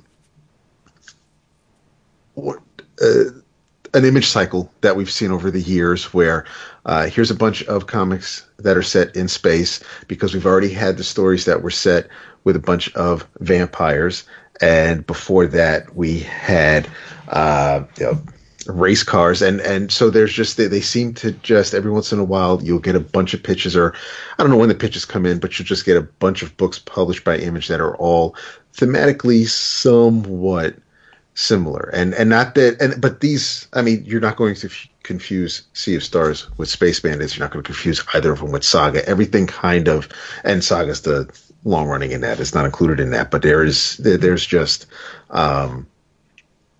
they all stand apart on their own. It's just one of those things where I noticed that they all kind of come out at the same time, and in this case, pretty much the same week, and they're all the setting is. But I guess that's no different than, if you're in the 80s and you're reading, 4 Marvel comics, they're all taking place in Manhattan, so it's not like that setting's any different. But still, these are first issues, and you're trying to get readers hooked and make sure they come back for the second one, and you may want to kind of differentiate yourself a little bit, but both issues are visually different, and even the story is different. But Sea of Stars, I believe, is an ongoing, right? Yes, or at least so yeah. And the Space Bandits is, of course, a Miller World Netflix thing, so that's launched that's pitched as a mini, but. No, Sea of Stars is definitely everything Jason said. I absolutely concur with it. My nit with it is completely mine, and I doubt anybody else has it. So, by all means, check it. It's if you haven't by now, you absolutely should be checking out Sea of Stars. So, of the two, you lean towards Space Bandits. So, why don't you speak on it? Yes, and that is Space Bandits. Is, as I said, it's one of Mark Miller's newest, latest. I'm not going to call it a pitch, but it's his latest. It's his latest Netflix idea, yeah, from Miller World. But it is beautifully illustrated by Matteo Scalera and colors by Marcello Maiolo, and it definitely kind of feels a little Millery when it starts off, but basically we're introduced to one female who is the brains behind a thieving. I'm not going to call it a thieving ring, but but she's kind of in charge. There's 3 or 4 dudes who are her the muscle. They're the people who collect all the goods. They rob passengers on basically a space cruise, and they're like space Somalis. Yeah. And it's almost like it's the space Titanic from the Doctor Who Christmas special, but it's one of those things where it's just everybody is having a grand old time, and then everybody falls asleep because gas has been released, and that's when they get robbed. So they're our heroes, in quotes, are counting their money, and the men end up turning on Cody, and Cody's the fetching young lass who's running things. So Cody gets taken out, and the men take off with the money. But then we cut to a young woman. It very much reminded me of Leeloo Dallas Multipass. Just the whole. I mean, not that they were surrounded by garbage, getting ready to go on a cruise, but the way he approaches the window. There's a man who is about to hand in a female, a young woman, for a reward, and they have their own scam going. And every time she gets arrested and is on her way to prison, the transport gets hijacked, and so now not only have they made off with the money, but now she's escaped again, and they can just keep running the same scam over and over again until they don't, until the man turns on her. And so now at this point, she isn't about to be rescued. She is on her way to prison. She is now, and prison is the crustacean, which is just a very large, shrimp-looking, or crawfish-looking beast that's floating in space that they've decided to mine, and that's where the prison is. But the end of the issue, we have basically two women who have been wronged by the men in their lives, and now we'll see how they decide to exact their revenge. But I dug the whole setup of it, and it moved pretty quick. But and Mateo's artwork definitely fit the story, because since it is a quick-paced little tale, as his style is just absolutely perfect for that. It's all the characters were the ones that you were supposed to remember were memorable. Everybody else played their part really well. I just think as far as the story, and it hooked me and made me want to read the next issue right this minute. Space Bandits did it for me last week. I was and it's Miller. It's one of those things where I'm gonna give him a shot. Whether or not he can keep me going and stick the landing, we tend to see. But I'm hoping that this isn't the Prodigy situation, and whereas Jason and I enjoyed the first issue, but it started to lose its way along the way. I have high hopes for this, mostly because of Mateo, but because I think this kind of idea Miller could have fun with, and I feel like with the Prodigy, he kind of painted himself into a corner. Miller is an extremely clever writer. He's not Ellis or Morrison, but he knows how to tell a story. But I don't know if a character like the genius in the Prodigy, it's like you want to make sure you know what you're doing if you're writing Reed Richards, because if he's supposed to be the smartest person in the world, you don't want him just getting stumped on a math equation that anybody can solve. So the characters in the Space Bandits, I think, are more from what I get out of Miller, is more in his wheelhouse. So I think I'm going to have fun reading this. I think he's going to have fun with the characters, and I have high hopes for it. I hope I'm not let down. But yeah, I really enjoyed Space Bandits. I concur. I mean, listen, they had me at Teo, right? I mean, right. It is interesting to me that Teo decided to do another space book as he's wrapping up Black Science, which he's been doing for 7 years now, nonstop. So I'll be interested to see after this 5 issues is done if he takes a big departure. Because when we talked to him at New York Comic Con, his plan at the time was to take a year off, basically, and just work on covers. Basically just to make some income, but just to relax, and then work on painting, just get back to actually fine art painting, just to sort of cleanse his artistic palette. But listen, when Mark Miller comes calling and he's got that Netflix deal and he tells you get in on this, you're going to get points on when Netflix makes it into a series, I can understand putting off your hiatus for a few months. Yeah. I can understand that. So, but I think I'm probably more consistently a Miller fan than you guys are, but I have to say that you hit on something. Love or hate Miller, and I agree with you. I thought Prodigy was not the most memorable of his series.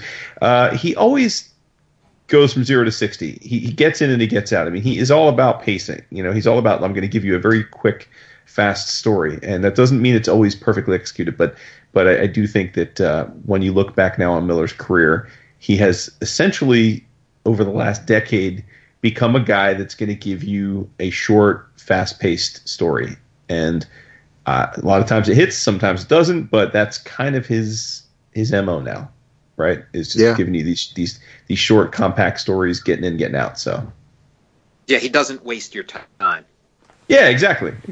So, yeah, and these are two bad bishes. Yes. Bad bish. Yeah. Bad bish, for sure. So, what you got, Vince? Hey, Tom. Yeah. Did you ever read any Zagor? I'm fascinated by the title. It sounds good. No. Okay, all right. Well, Epicenter Comics have been reprinting all these Zagor storylines, and I read the largest of those for this week, clocking in at almost 700 pages. Holy shit. Yes. You're at 700 pages for this week? Yeah. Not even book of the month. I read Zagor, the Alien Saga, which was written by a man named Guido Nolita, but that's a nom de plume. It's really Sergio Bonelli. And we know who Sergio Bonelli is, right? Illustrated, among others, mainly illustrated by Gallieno Ferri. It tells the story of Zagor Tine, which is, he's known among the Native Americans as the spirit with the hatchet. He's a white man, and he is among Team Sleeveless. He doesn't wear sleeves. And his deal is he used to be known as Patrick Wilding, but he has a sort of Batman-esque origin, which I've never read, but I've done my research. His parents were killed, and now he's the protector of the Native American tribes. Especially in this volume, he's buddies with the Mohawk and their leader Tonka. He's Tonka's blood brother. So every great hero needs an arch nemesis, and Zagor's is the maniacal mad scientist Professor Hellingen. Now you know he's bad because he's got hell right in the beginning of his name, Professor Hellingen. And so Zagor and his buddy Chico, he's got a sidekick who is a rotund Mexican with a penchant for food, much like Chico is kind of like the Wimpy to Zagor's Popeye. Chico's not willing to fight very often. He would much rather fill his belly than anything else. He's not very attractive. He's bumbling. He stumbles a lot. He's basically the comedy relief of this thing. So Zagor and Chico live in a cabin in the Darkwood Forest. And you know where the Darkwood Forest is located? Northeastern Pennsylvania. Hot damn. Oh, my Lord. Yes. And so the big blanket over these stories is it takes place in the early 1800s. So the United States is right on the cusp of the industrial age, but not quite. The sky's not littered with airplanes. You know, you got your trains, but you have no combustion engines of any kind.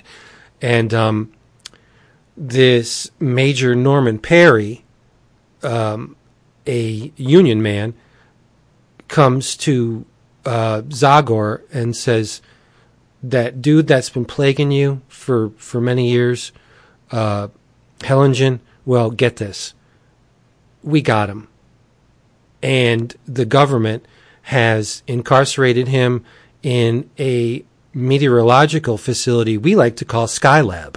I don't know why they call it that, but they're calling it Skylab.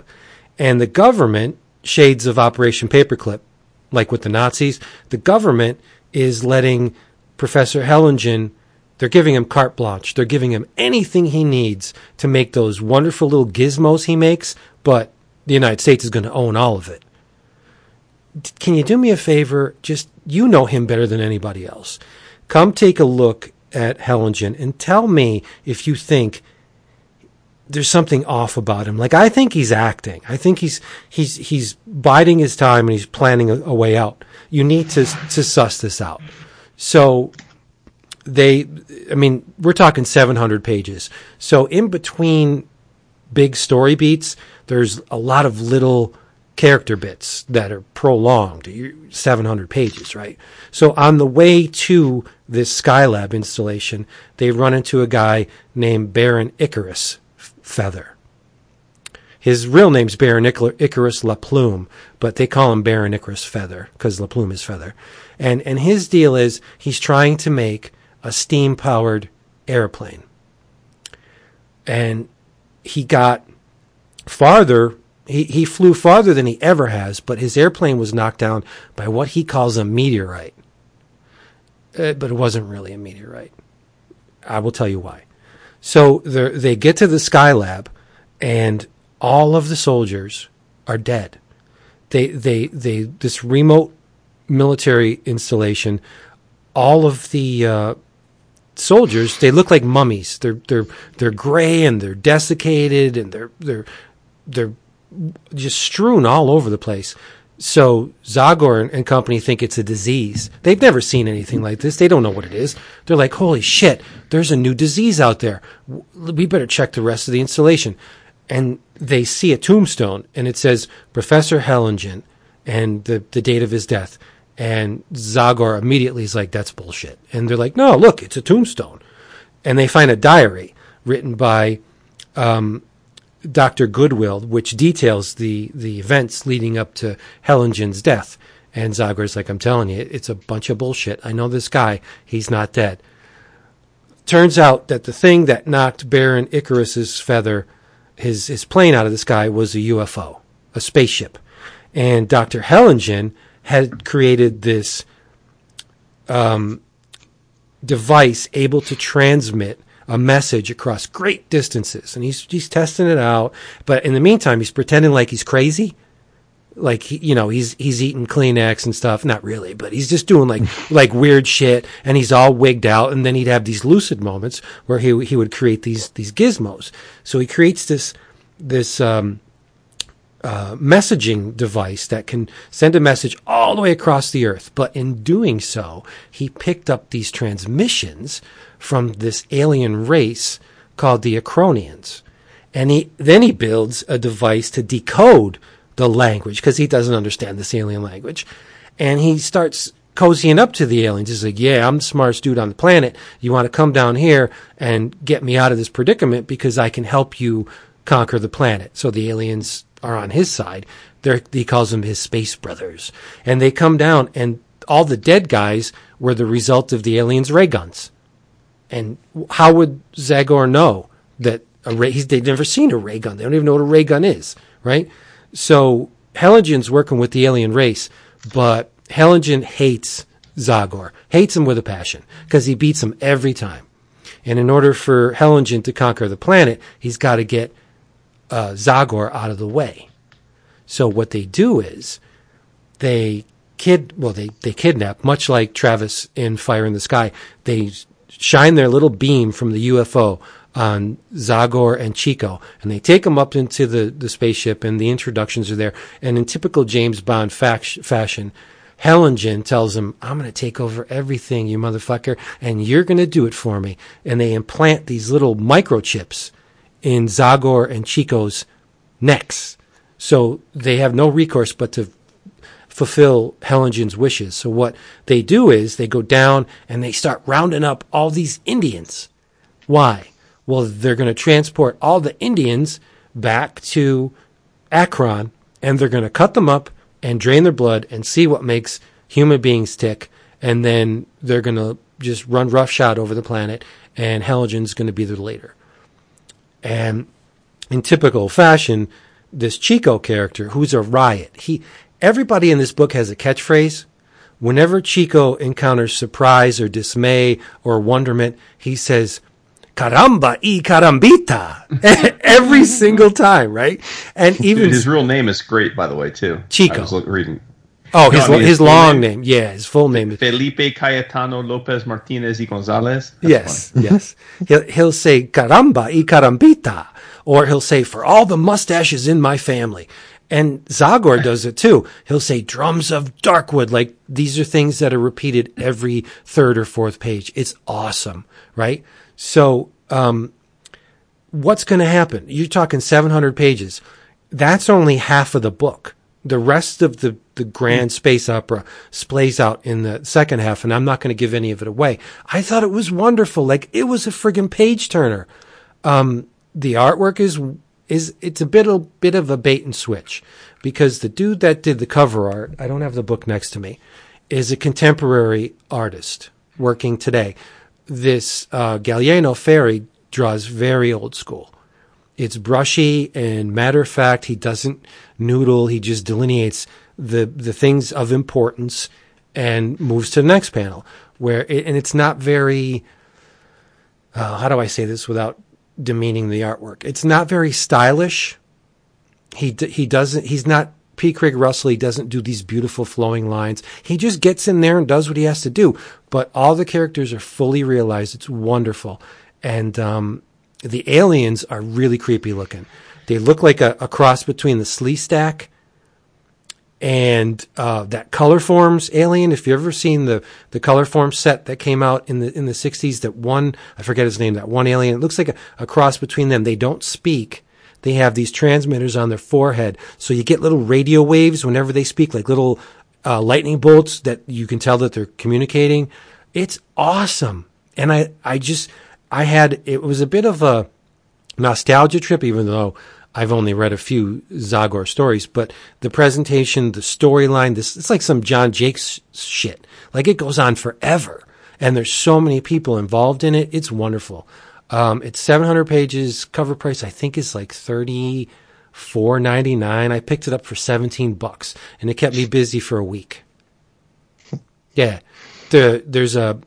It actually collects a bunch of different Zagor storylines, but it's a big picture thing. You get a huge introductory story where they meet the aliens. Then you get a Chico solo tale in the middle of it, and then it wraps up the storyline in the end. It's beautiful and wonderful, and just will make you all kinds of warm and fuzzy happy. Yep. Right on.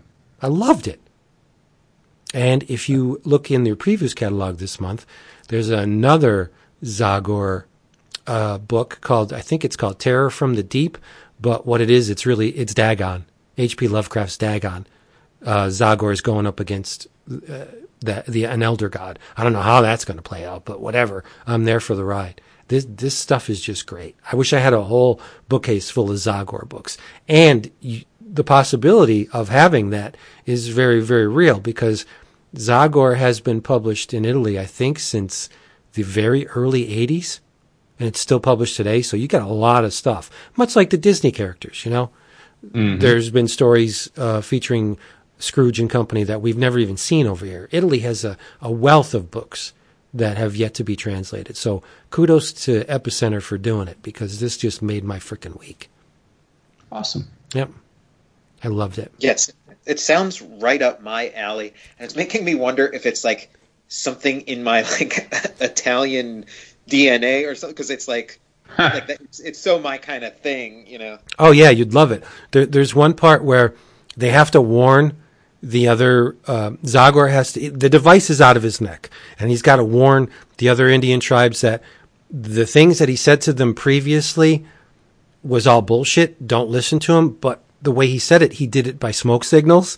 So when Zagor is sending his smoke signals, each puff of smoke has the caption within the billowing smoke.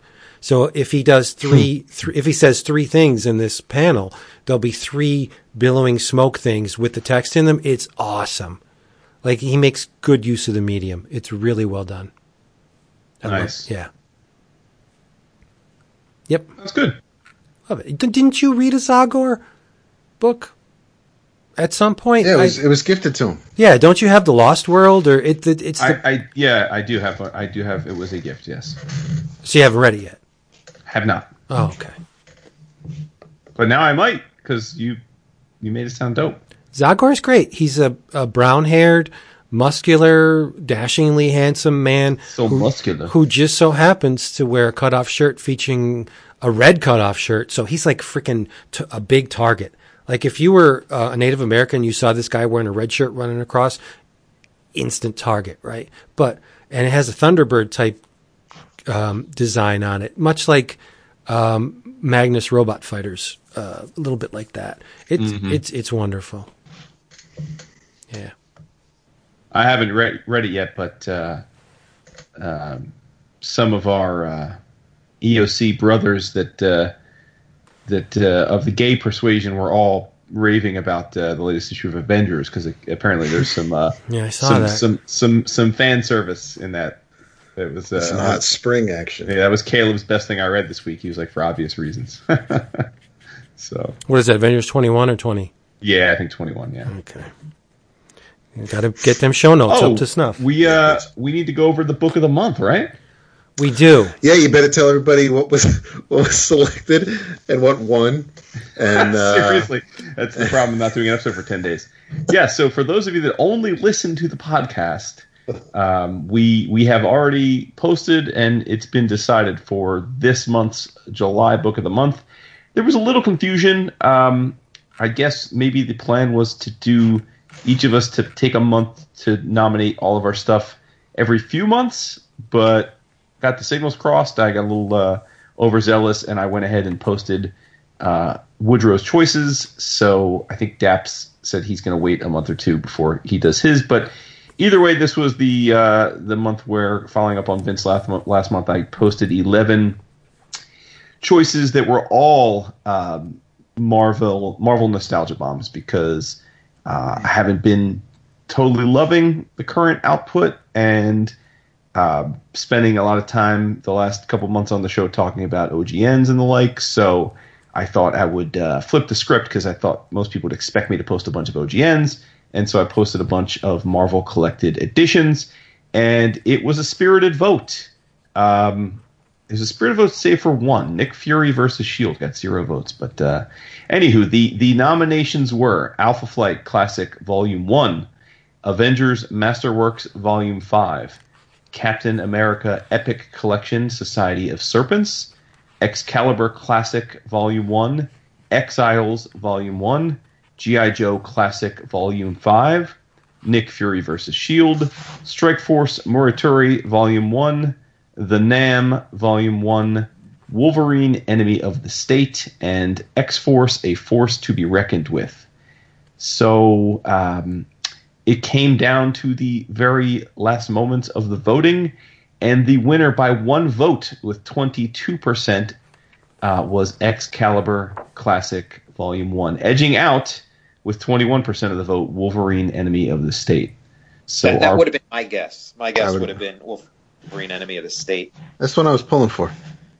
Yeah, it almost made it. But in any event, later this month, we will be talking about Excalibur Classic Volume 1, and I ain't mad at that, because it's one of my all-time favorites, written by Chris Claremont with art by the incomparable Alan Davis, and this particular trade collects Excalibur 1 through 5, and Excalibur the sword is drawn, and I'm 90% sure it's available on Marvel Comics Unlimited, and I also think you might be able to borrow it from Comixology if you have Comixology Unlimited. But it's certainly available too digitally if you don't have the paper. Shame on you if you don't have the paper, because you should have the single issues of this. But either way, it's going to be fun to revisit the Brits. Yeah. How many issues is it in the? 6. Oh, that's nothing. No. That's nothing. Sweet. Yes. Coolio. I'm looking forward to it. Sames. I was rooting for that over an Enemy of the State. Yeah, I thought you liked Enemy of the State. I do, but I thought that was one of the few Wolverine stories you actually liked. I like it. It's one of the few Wolverine stories I own. But if you are going to put it up against Excalibur, especially the first year or so of Excalibur, there's no comparison. Yeah, no, I mean I would, for me, Enemy of the State. I haven't gotten rid of that Wolverine run, so I'd be able to pull the issues out when we talk about it. But Enemy of the State is a it. Oh, all right. Yeah, I'm okay. I drank too much of this coffee. I knocked over the. There we go. That's awesome.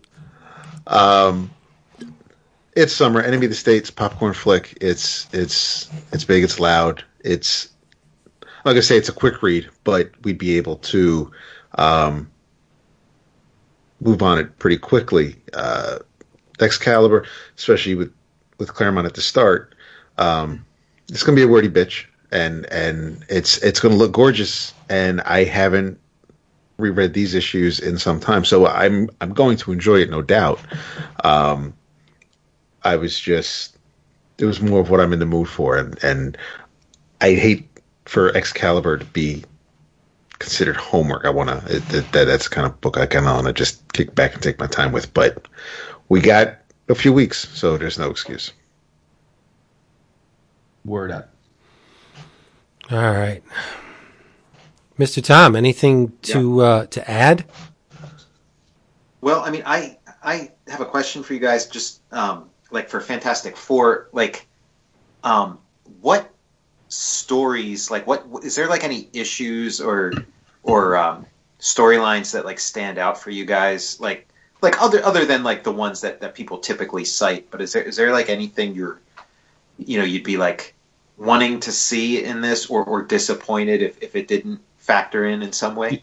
So when you say not counting the obvious things like the Galactus trilogy or something like that, you mean that? Exactly. Yeah. Okay. Yeah. Huh. Oh, the one that comes immediately to mind is the John Byrne, Terrax, Silver Surfer, Doctor Doom storyline. With Christoph. Yeah, that story was great. Just that was great. Terrax. All that the politics in Latveria. Yeah.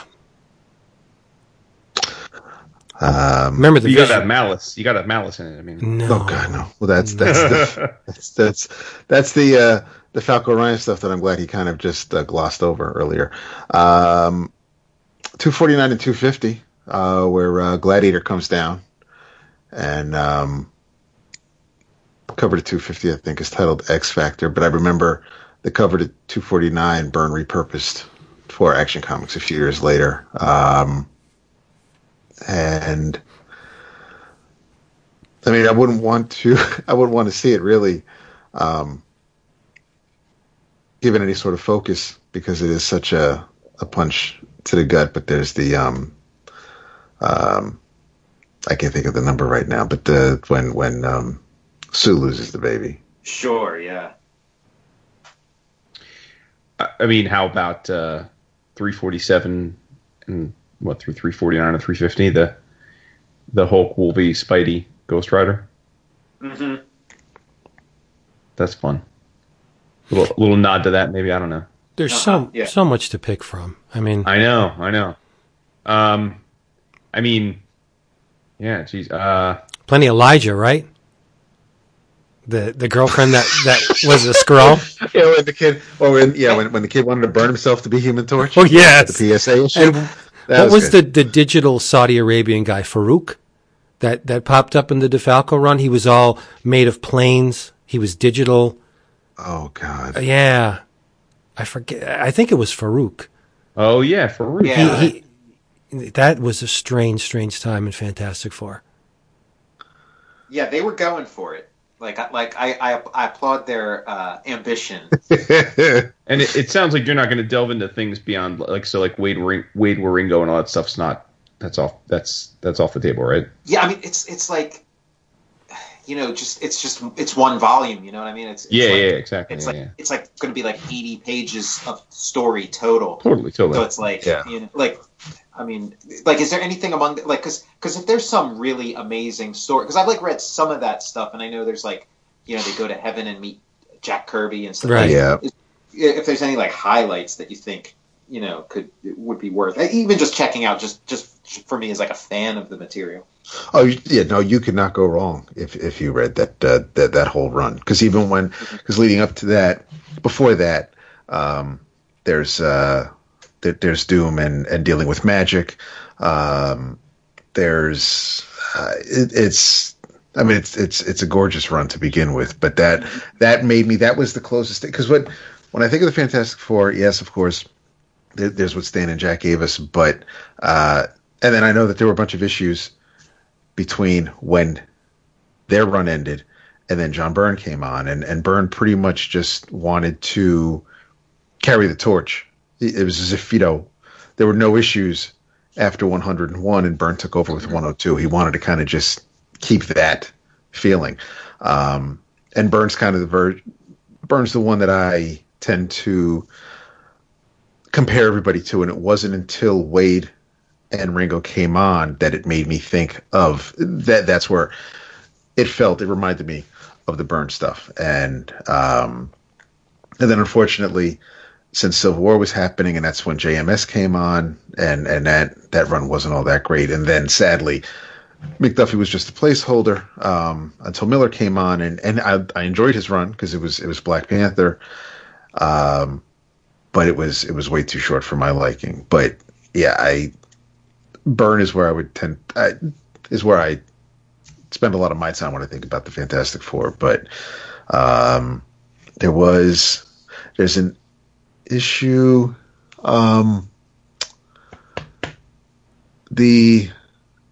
oh no! See, I was thinking of the one where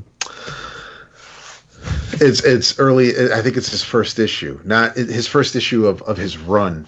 There's this really nebbishy looking dude who's got all this. He's basically omnipotent, and he doesn't know it. And he's more powerful than the Fantastic Four, and he kind of just bumbles his way through the issue,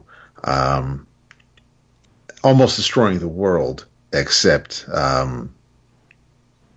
his power just gets the better of him, and it's just it's the way this story was written and the way it was told. It was unlike pretty much any other issue that Byrne had done throughout the rest of his run. But it's just one of those things that kind of just sticks with me. But there was one. Yeah, it sounds kind of like a Will Eisner kind of story. Yeah, a little bit. Yeah.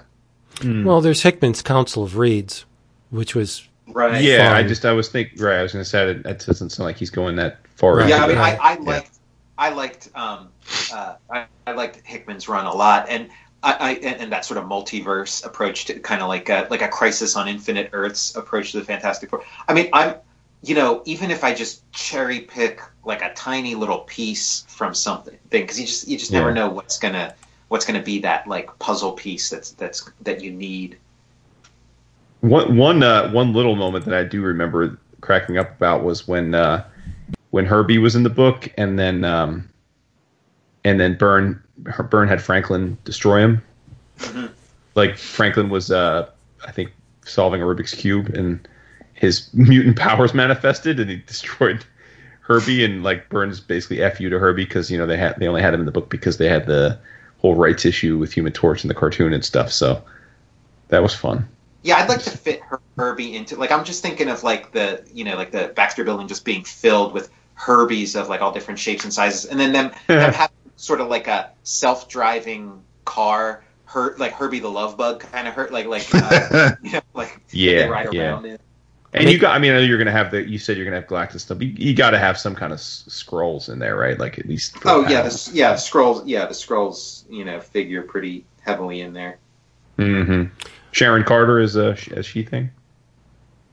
Don't know if I'm going to get to her. You don't have to. It's all good. I think that was it. There was the She-Hulk was sunbathing, and the penthouse type hustler was snapping photos. Yeah. And then the guy was. I feel like they stole that from an episode of WKRP in Cincinnati. I think the same thing happened to Lonnie Anderson. And the end of that issue with the Stanley Larry Flint dude. He when Johnny bought the issue, it turns out because it happened in an episode of Star Trek where the printer thought that the film that the photos were wrong, so he color corrected it to make She-Hulk look like a Caucasian woman. But Johnny's like, it's all right. I have a pair of green sunglasses, and I'll just go to my room. But yeah, but those are the one-off little. I guess Byrne just needed to come up with something before he was planning the next few issue story. But yeah, it can't all be gold, but I tend to remember them. One of the best things is that we get to see Tom draw a character he seldom does with Amazing Spider-Man. How could you do the first couple of years of Fantastic Four and not have Amazing Spider-Man in there? Sure. So we get to see you draw him. Yeah, I've done a couple Spider-Man so far in there, and yeah, he is. It is fun. I mean, like every one of these things is so much fun. It's fun drawing the Silver Surfer. It's fun drawing Black Bolt. The Thing. I mean, he's so much fun to draw. Like man, that just like it's a ton of like work drawing the Thing, but like I don't mind a moment of it. That's that enthusiasm. We love it. Jack smiling. Yeah. And when how much time between the first and the second issue, or is that to be determined? Yeah, they're going to be monthly. It's going to be October and then November. Oh, sweet. Oh, okay, so you'll be all done. Okay, cool. Yeah. Nice. Awesome. All right. Well, you want to wrap this up, boys? Bring it home, Capitan. As usual, this episode has been sponsored by Discount Comic Book Service, dcbservice.com, where you can get your books getting fast, get them delivered right to your door for a fraction of what everyone else is paying. From Marvel, you got the Man-Wolf Complete Collection for $19.99. Olivia James, Nancy Hardcover Volume 1 out of Amp Adult for $8.24. And from Pantheon, it is the Chris Ware Rusty Brown hardcover for $24.50. In your travels, I'm not going to short shrift this, but I will say that because Drawn and Quarterly is offering a new Linda Berry book, and two or three of her previous works, I thought it prudent of me, because I love Linda Berry, to read her the book that really got her. She got me with this book called What It Is. And it's subtitled The Formless Thing Which Gives Things Form. And what it is a treatise on creativity. And what she'll do is she'll ask you a question. And she'll say, can images exist without thinking? Do images exist without thinking? Thinking is a smelter. What is the ore? And she does these beautiful collage pages with cartooning and cut paper and painting. What are thoughts? How is a thought like an iceberg? What are thoughts made of? Can you have thoughts without language? And she never answers the questions. She just keeps posing them. What's the difference between lying and pretending? And she got to the one point, which is when she really grabbed me. And she says, whenever you're creating, there are two questions to never ask yourself, because they will kill any kind of truth in the work. And it's, is this good or does this suck? You never, ever ask yourself those questions, because she goes into this sub-thought about thinking is bad in the creative process, because it makes you aware of all your training and all your tutelage and all your thought processes and where thoughts come from and blah, blah, blah. She said, you have to blank all that out and just create. And she's right. When read in context of the book, and she explains it a lot better than I do. But if you are a creator of any type of thing, whether it be prose or visual art or audio or just plain anything, you really need to read Linda Berry's books, because she's a genius.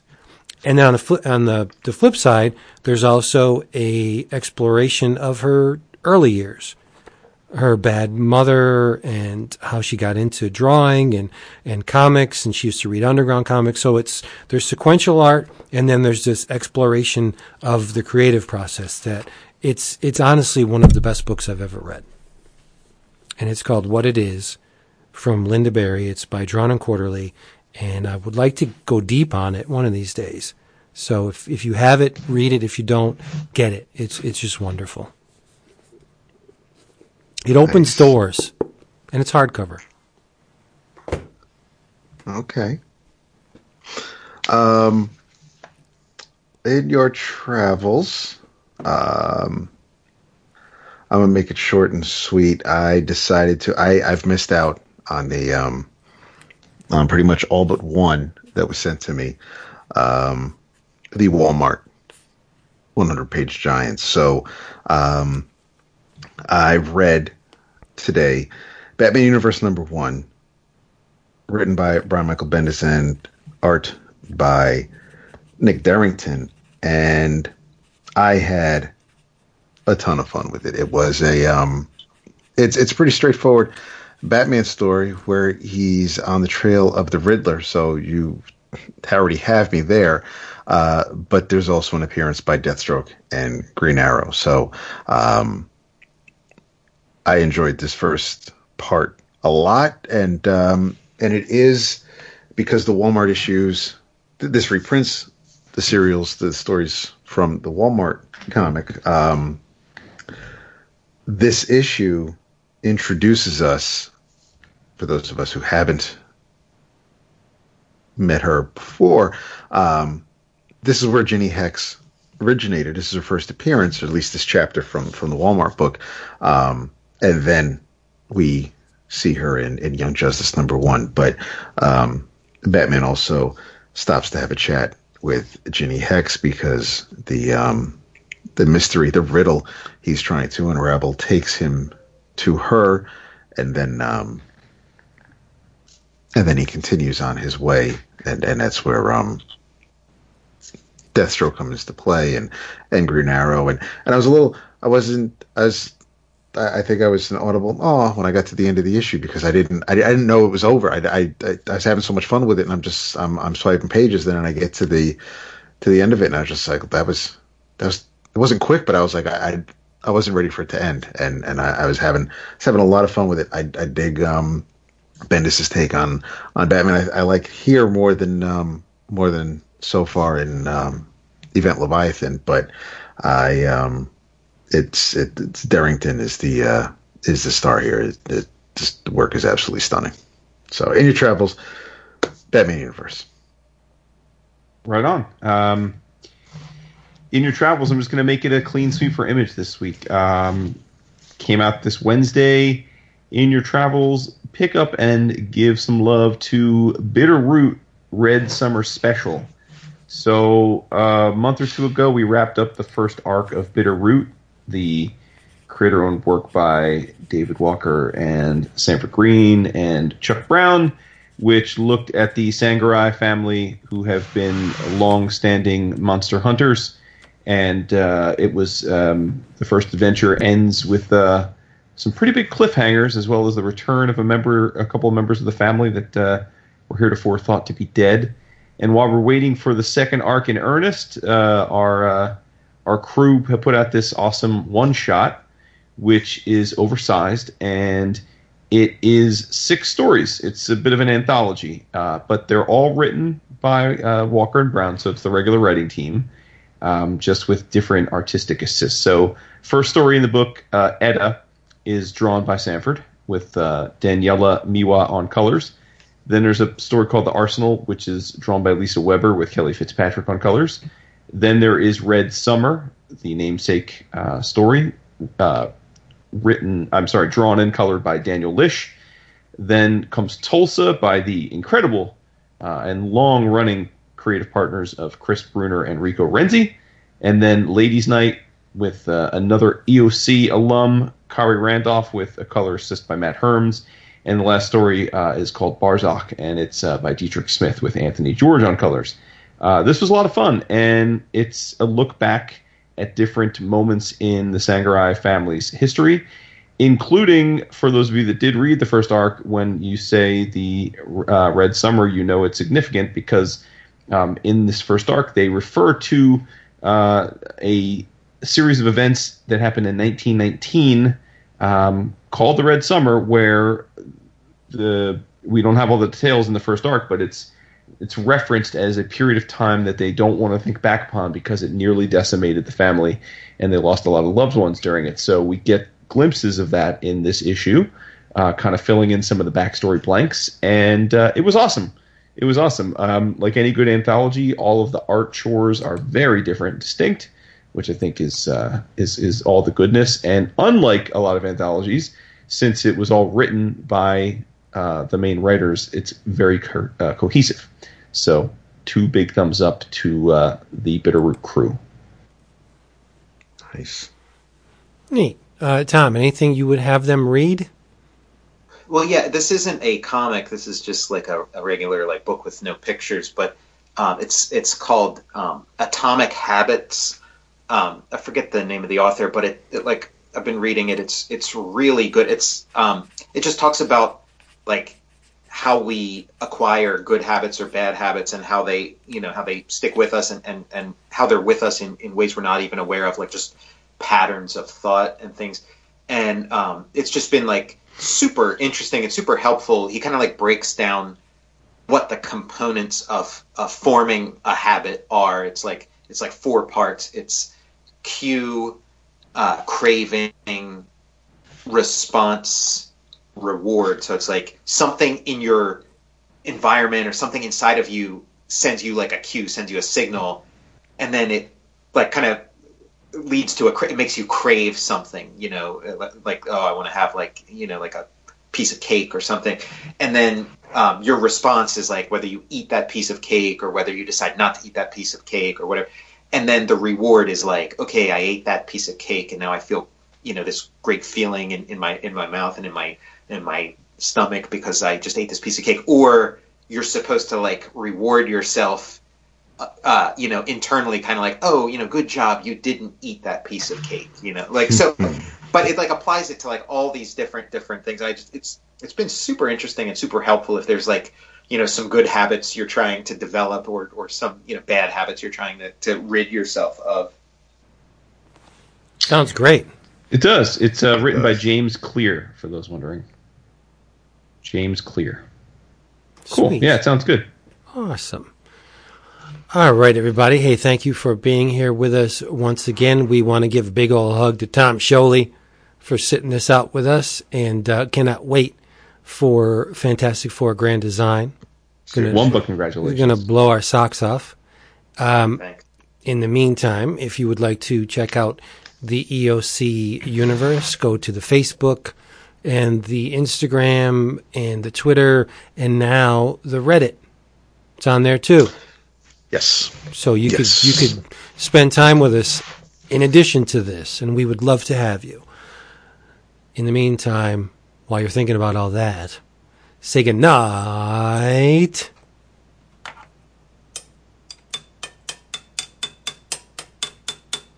Can you even hear that? Uh-huh. Mm-hmm. Sorry. David. Good night. I don't have a can to tap. That's Sorry. okay. I could have grabbed one glass, but it's just one of those things. So, can you hear that, David? Look at you. That was stage worthy. Nice. Mm-hmm. All right. Once again, thanks, Tom. We had a ball. Yeah, this was fun. We'll have to do it again sometime soon. Yeah, anytime. Absolutely. Anytime, For sure. buddy. So lead us out, man. Tell them goodbye. Goodbye. Laters. See you.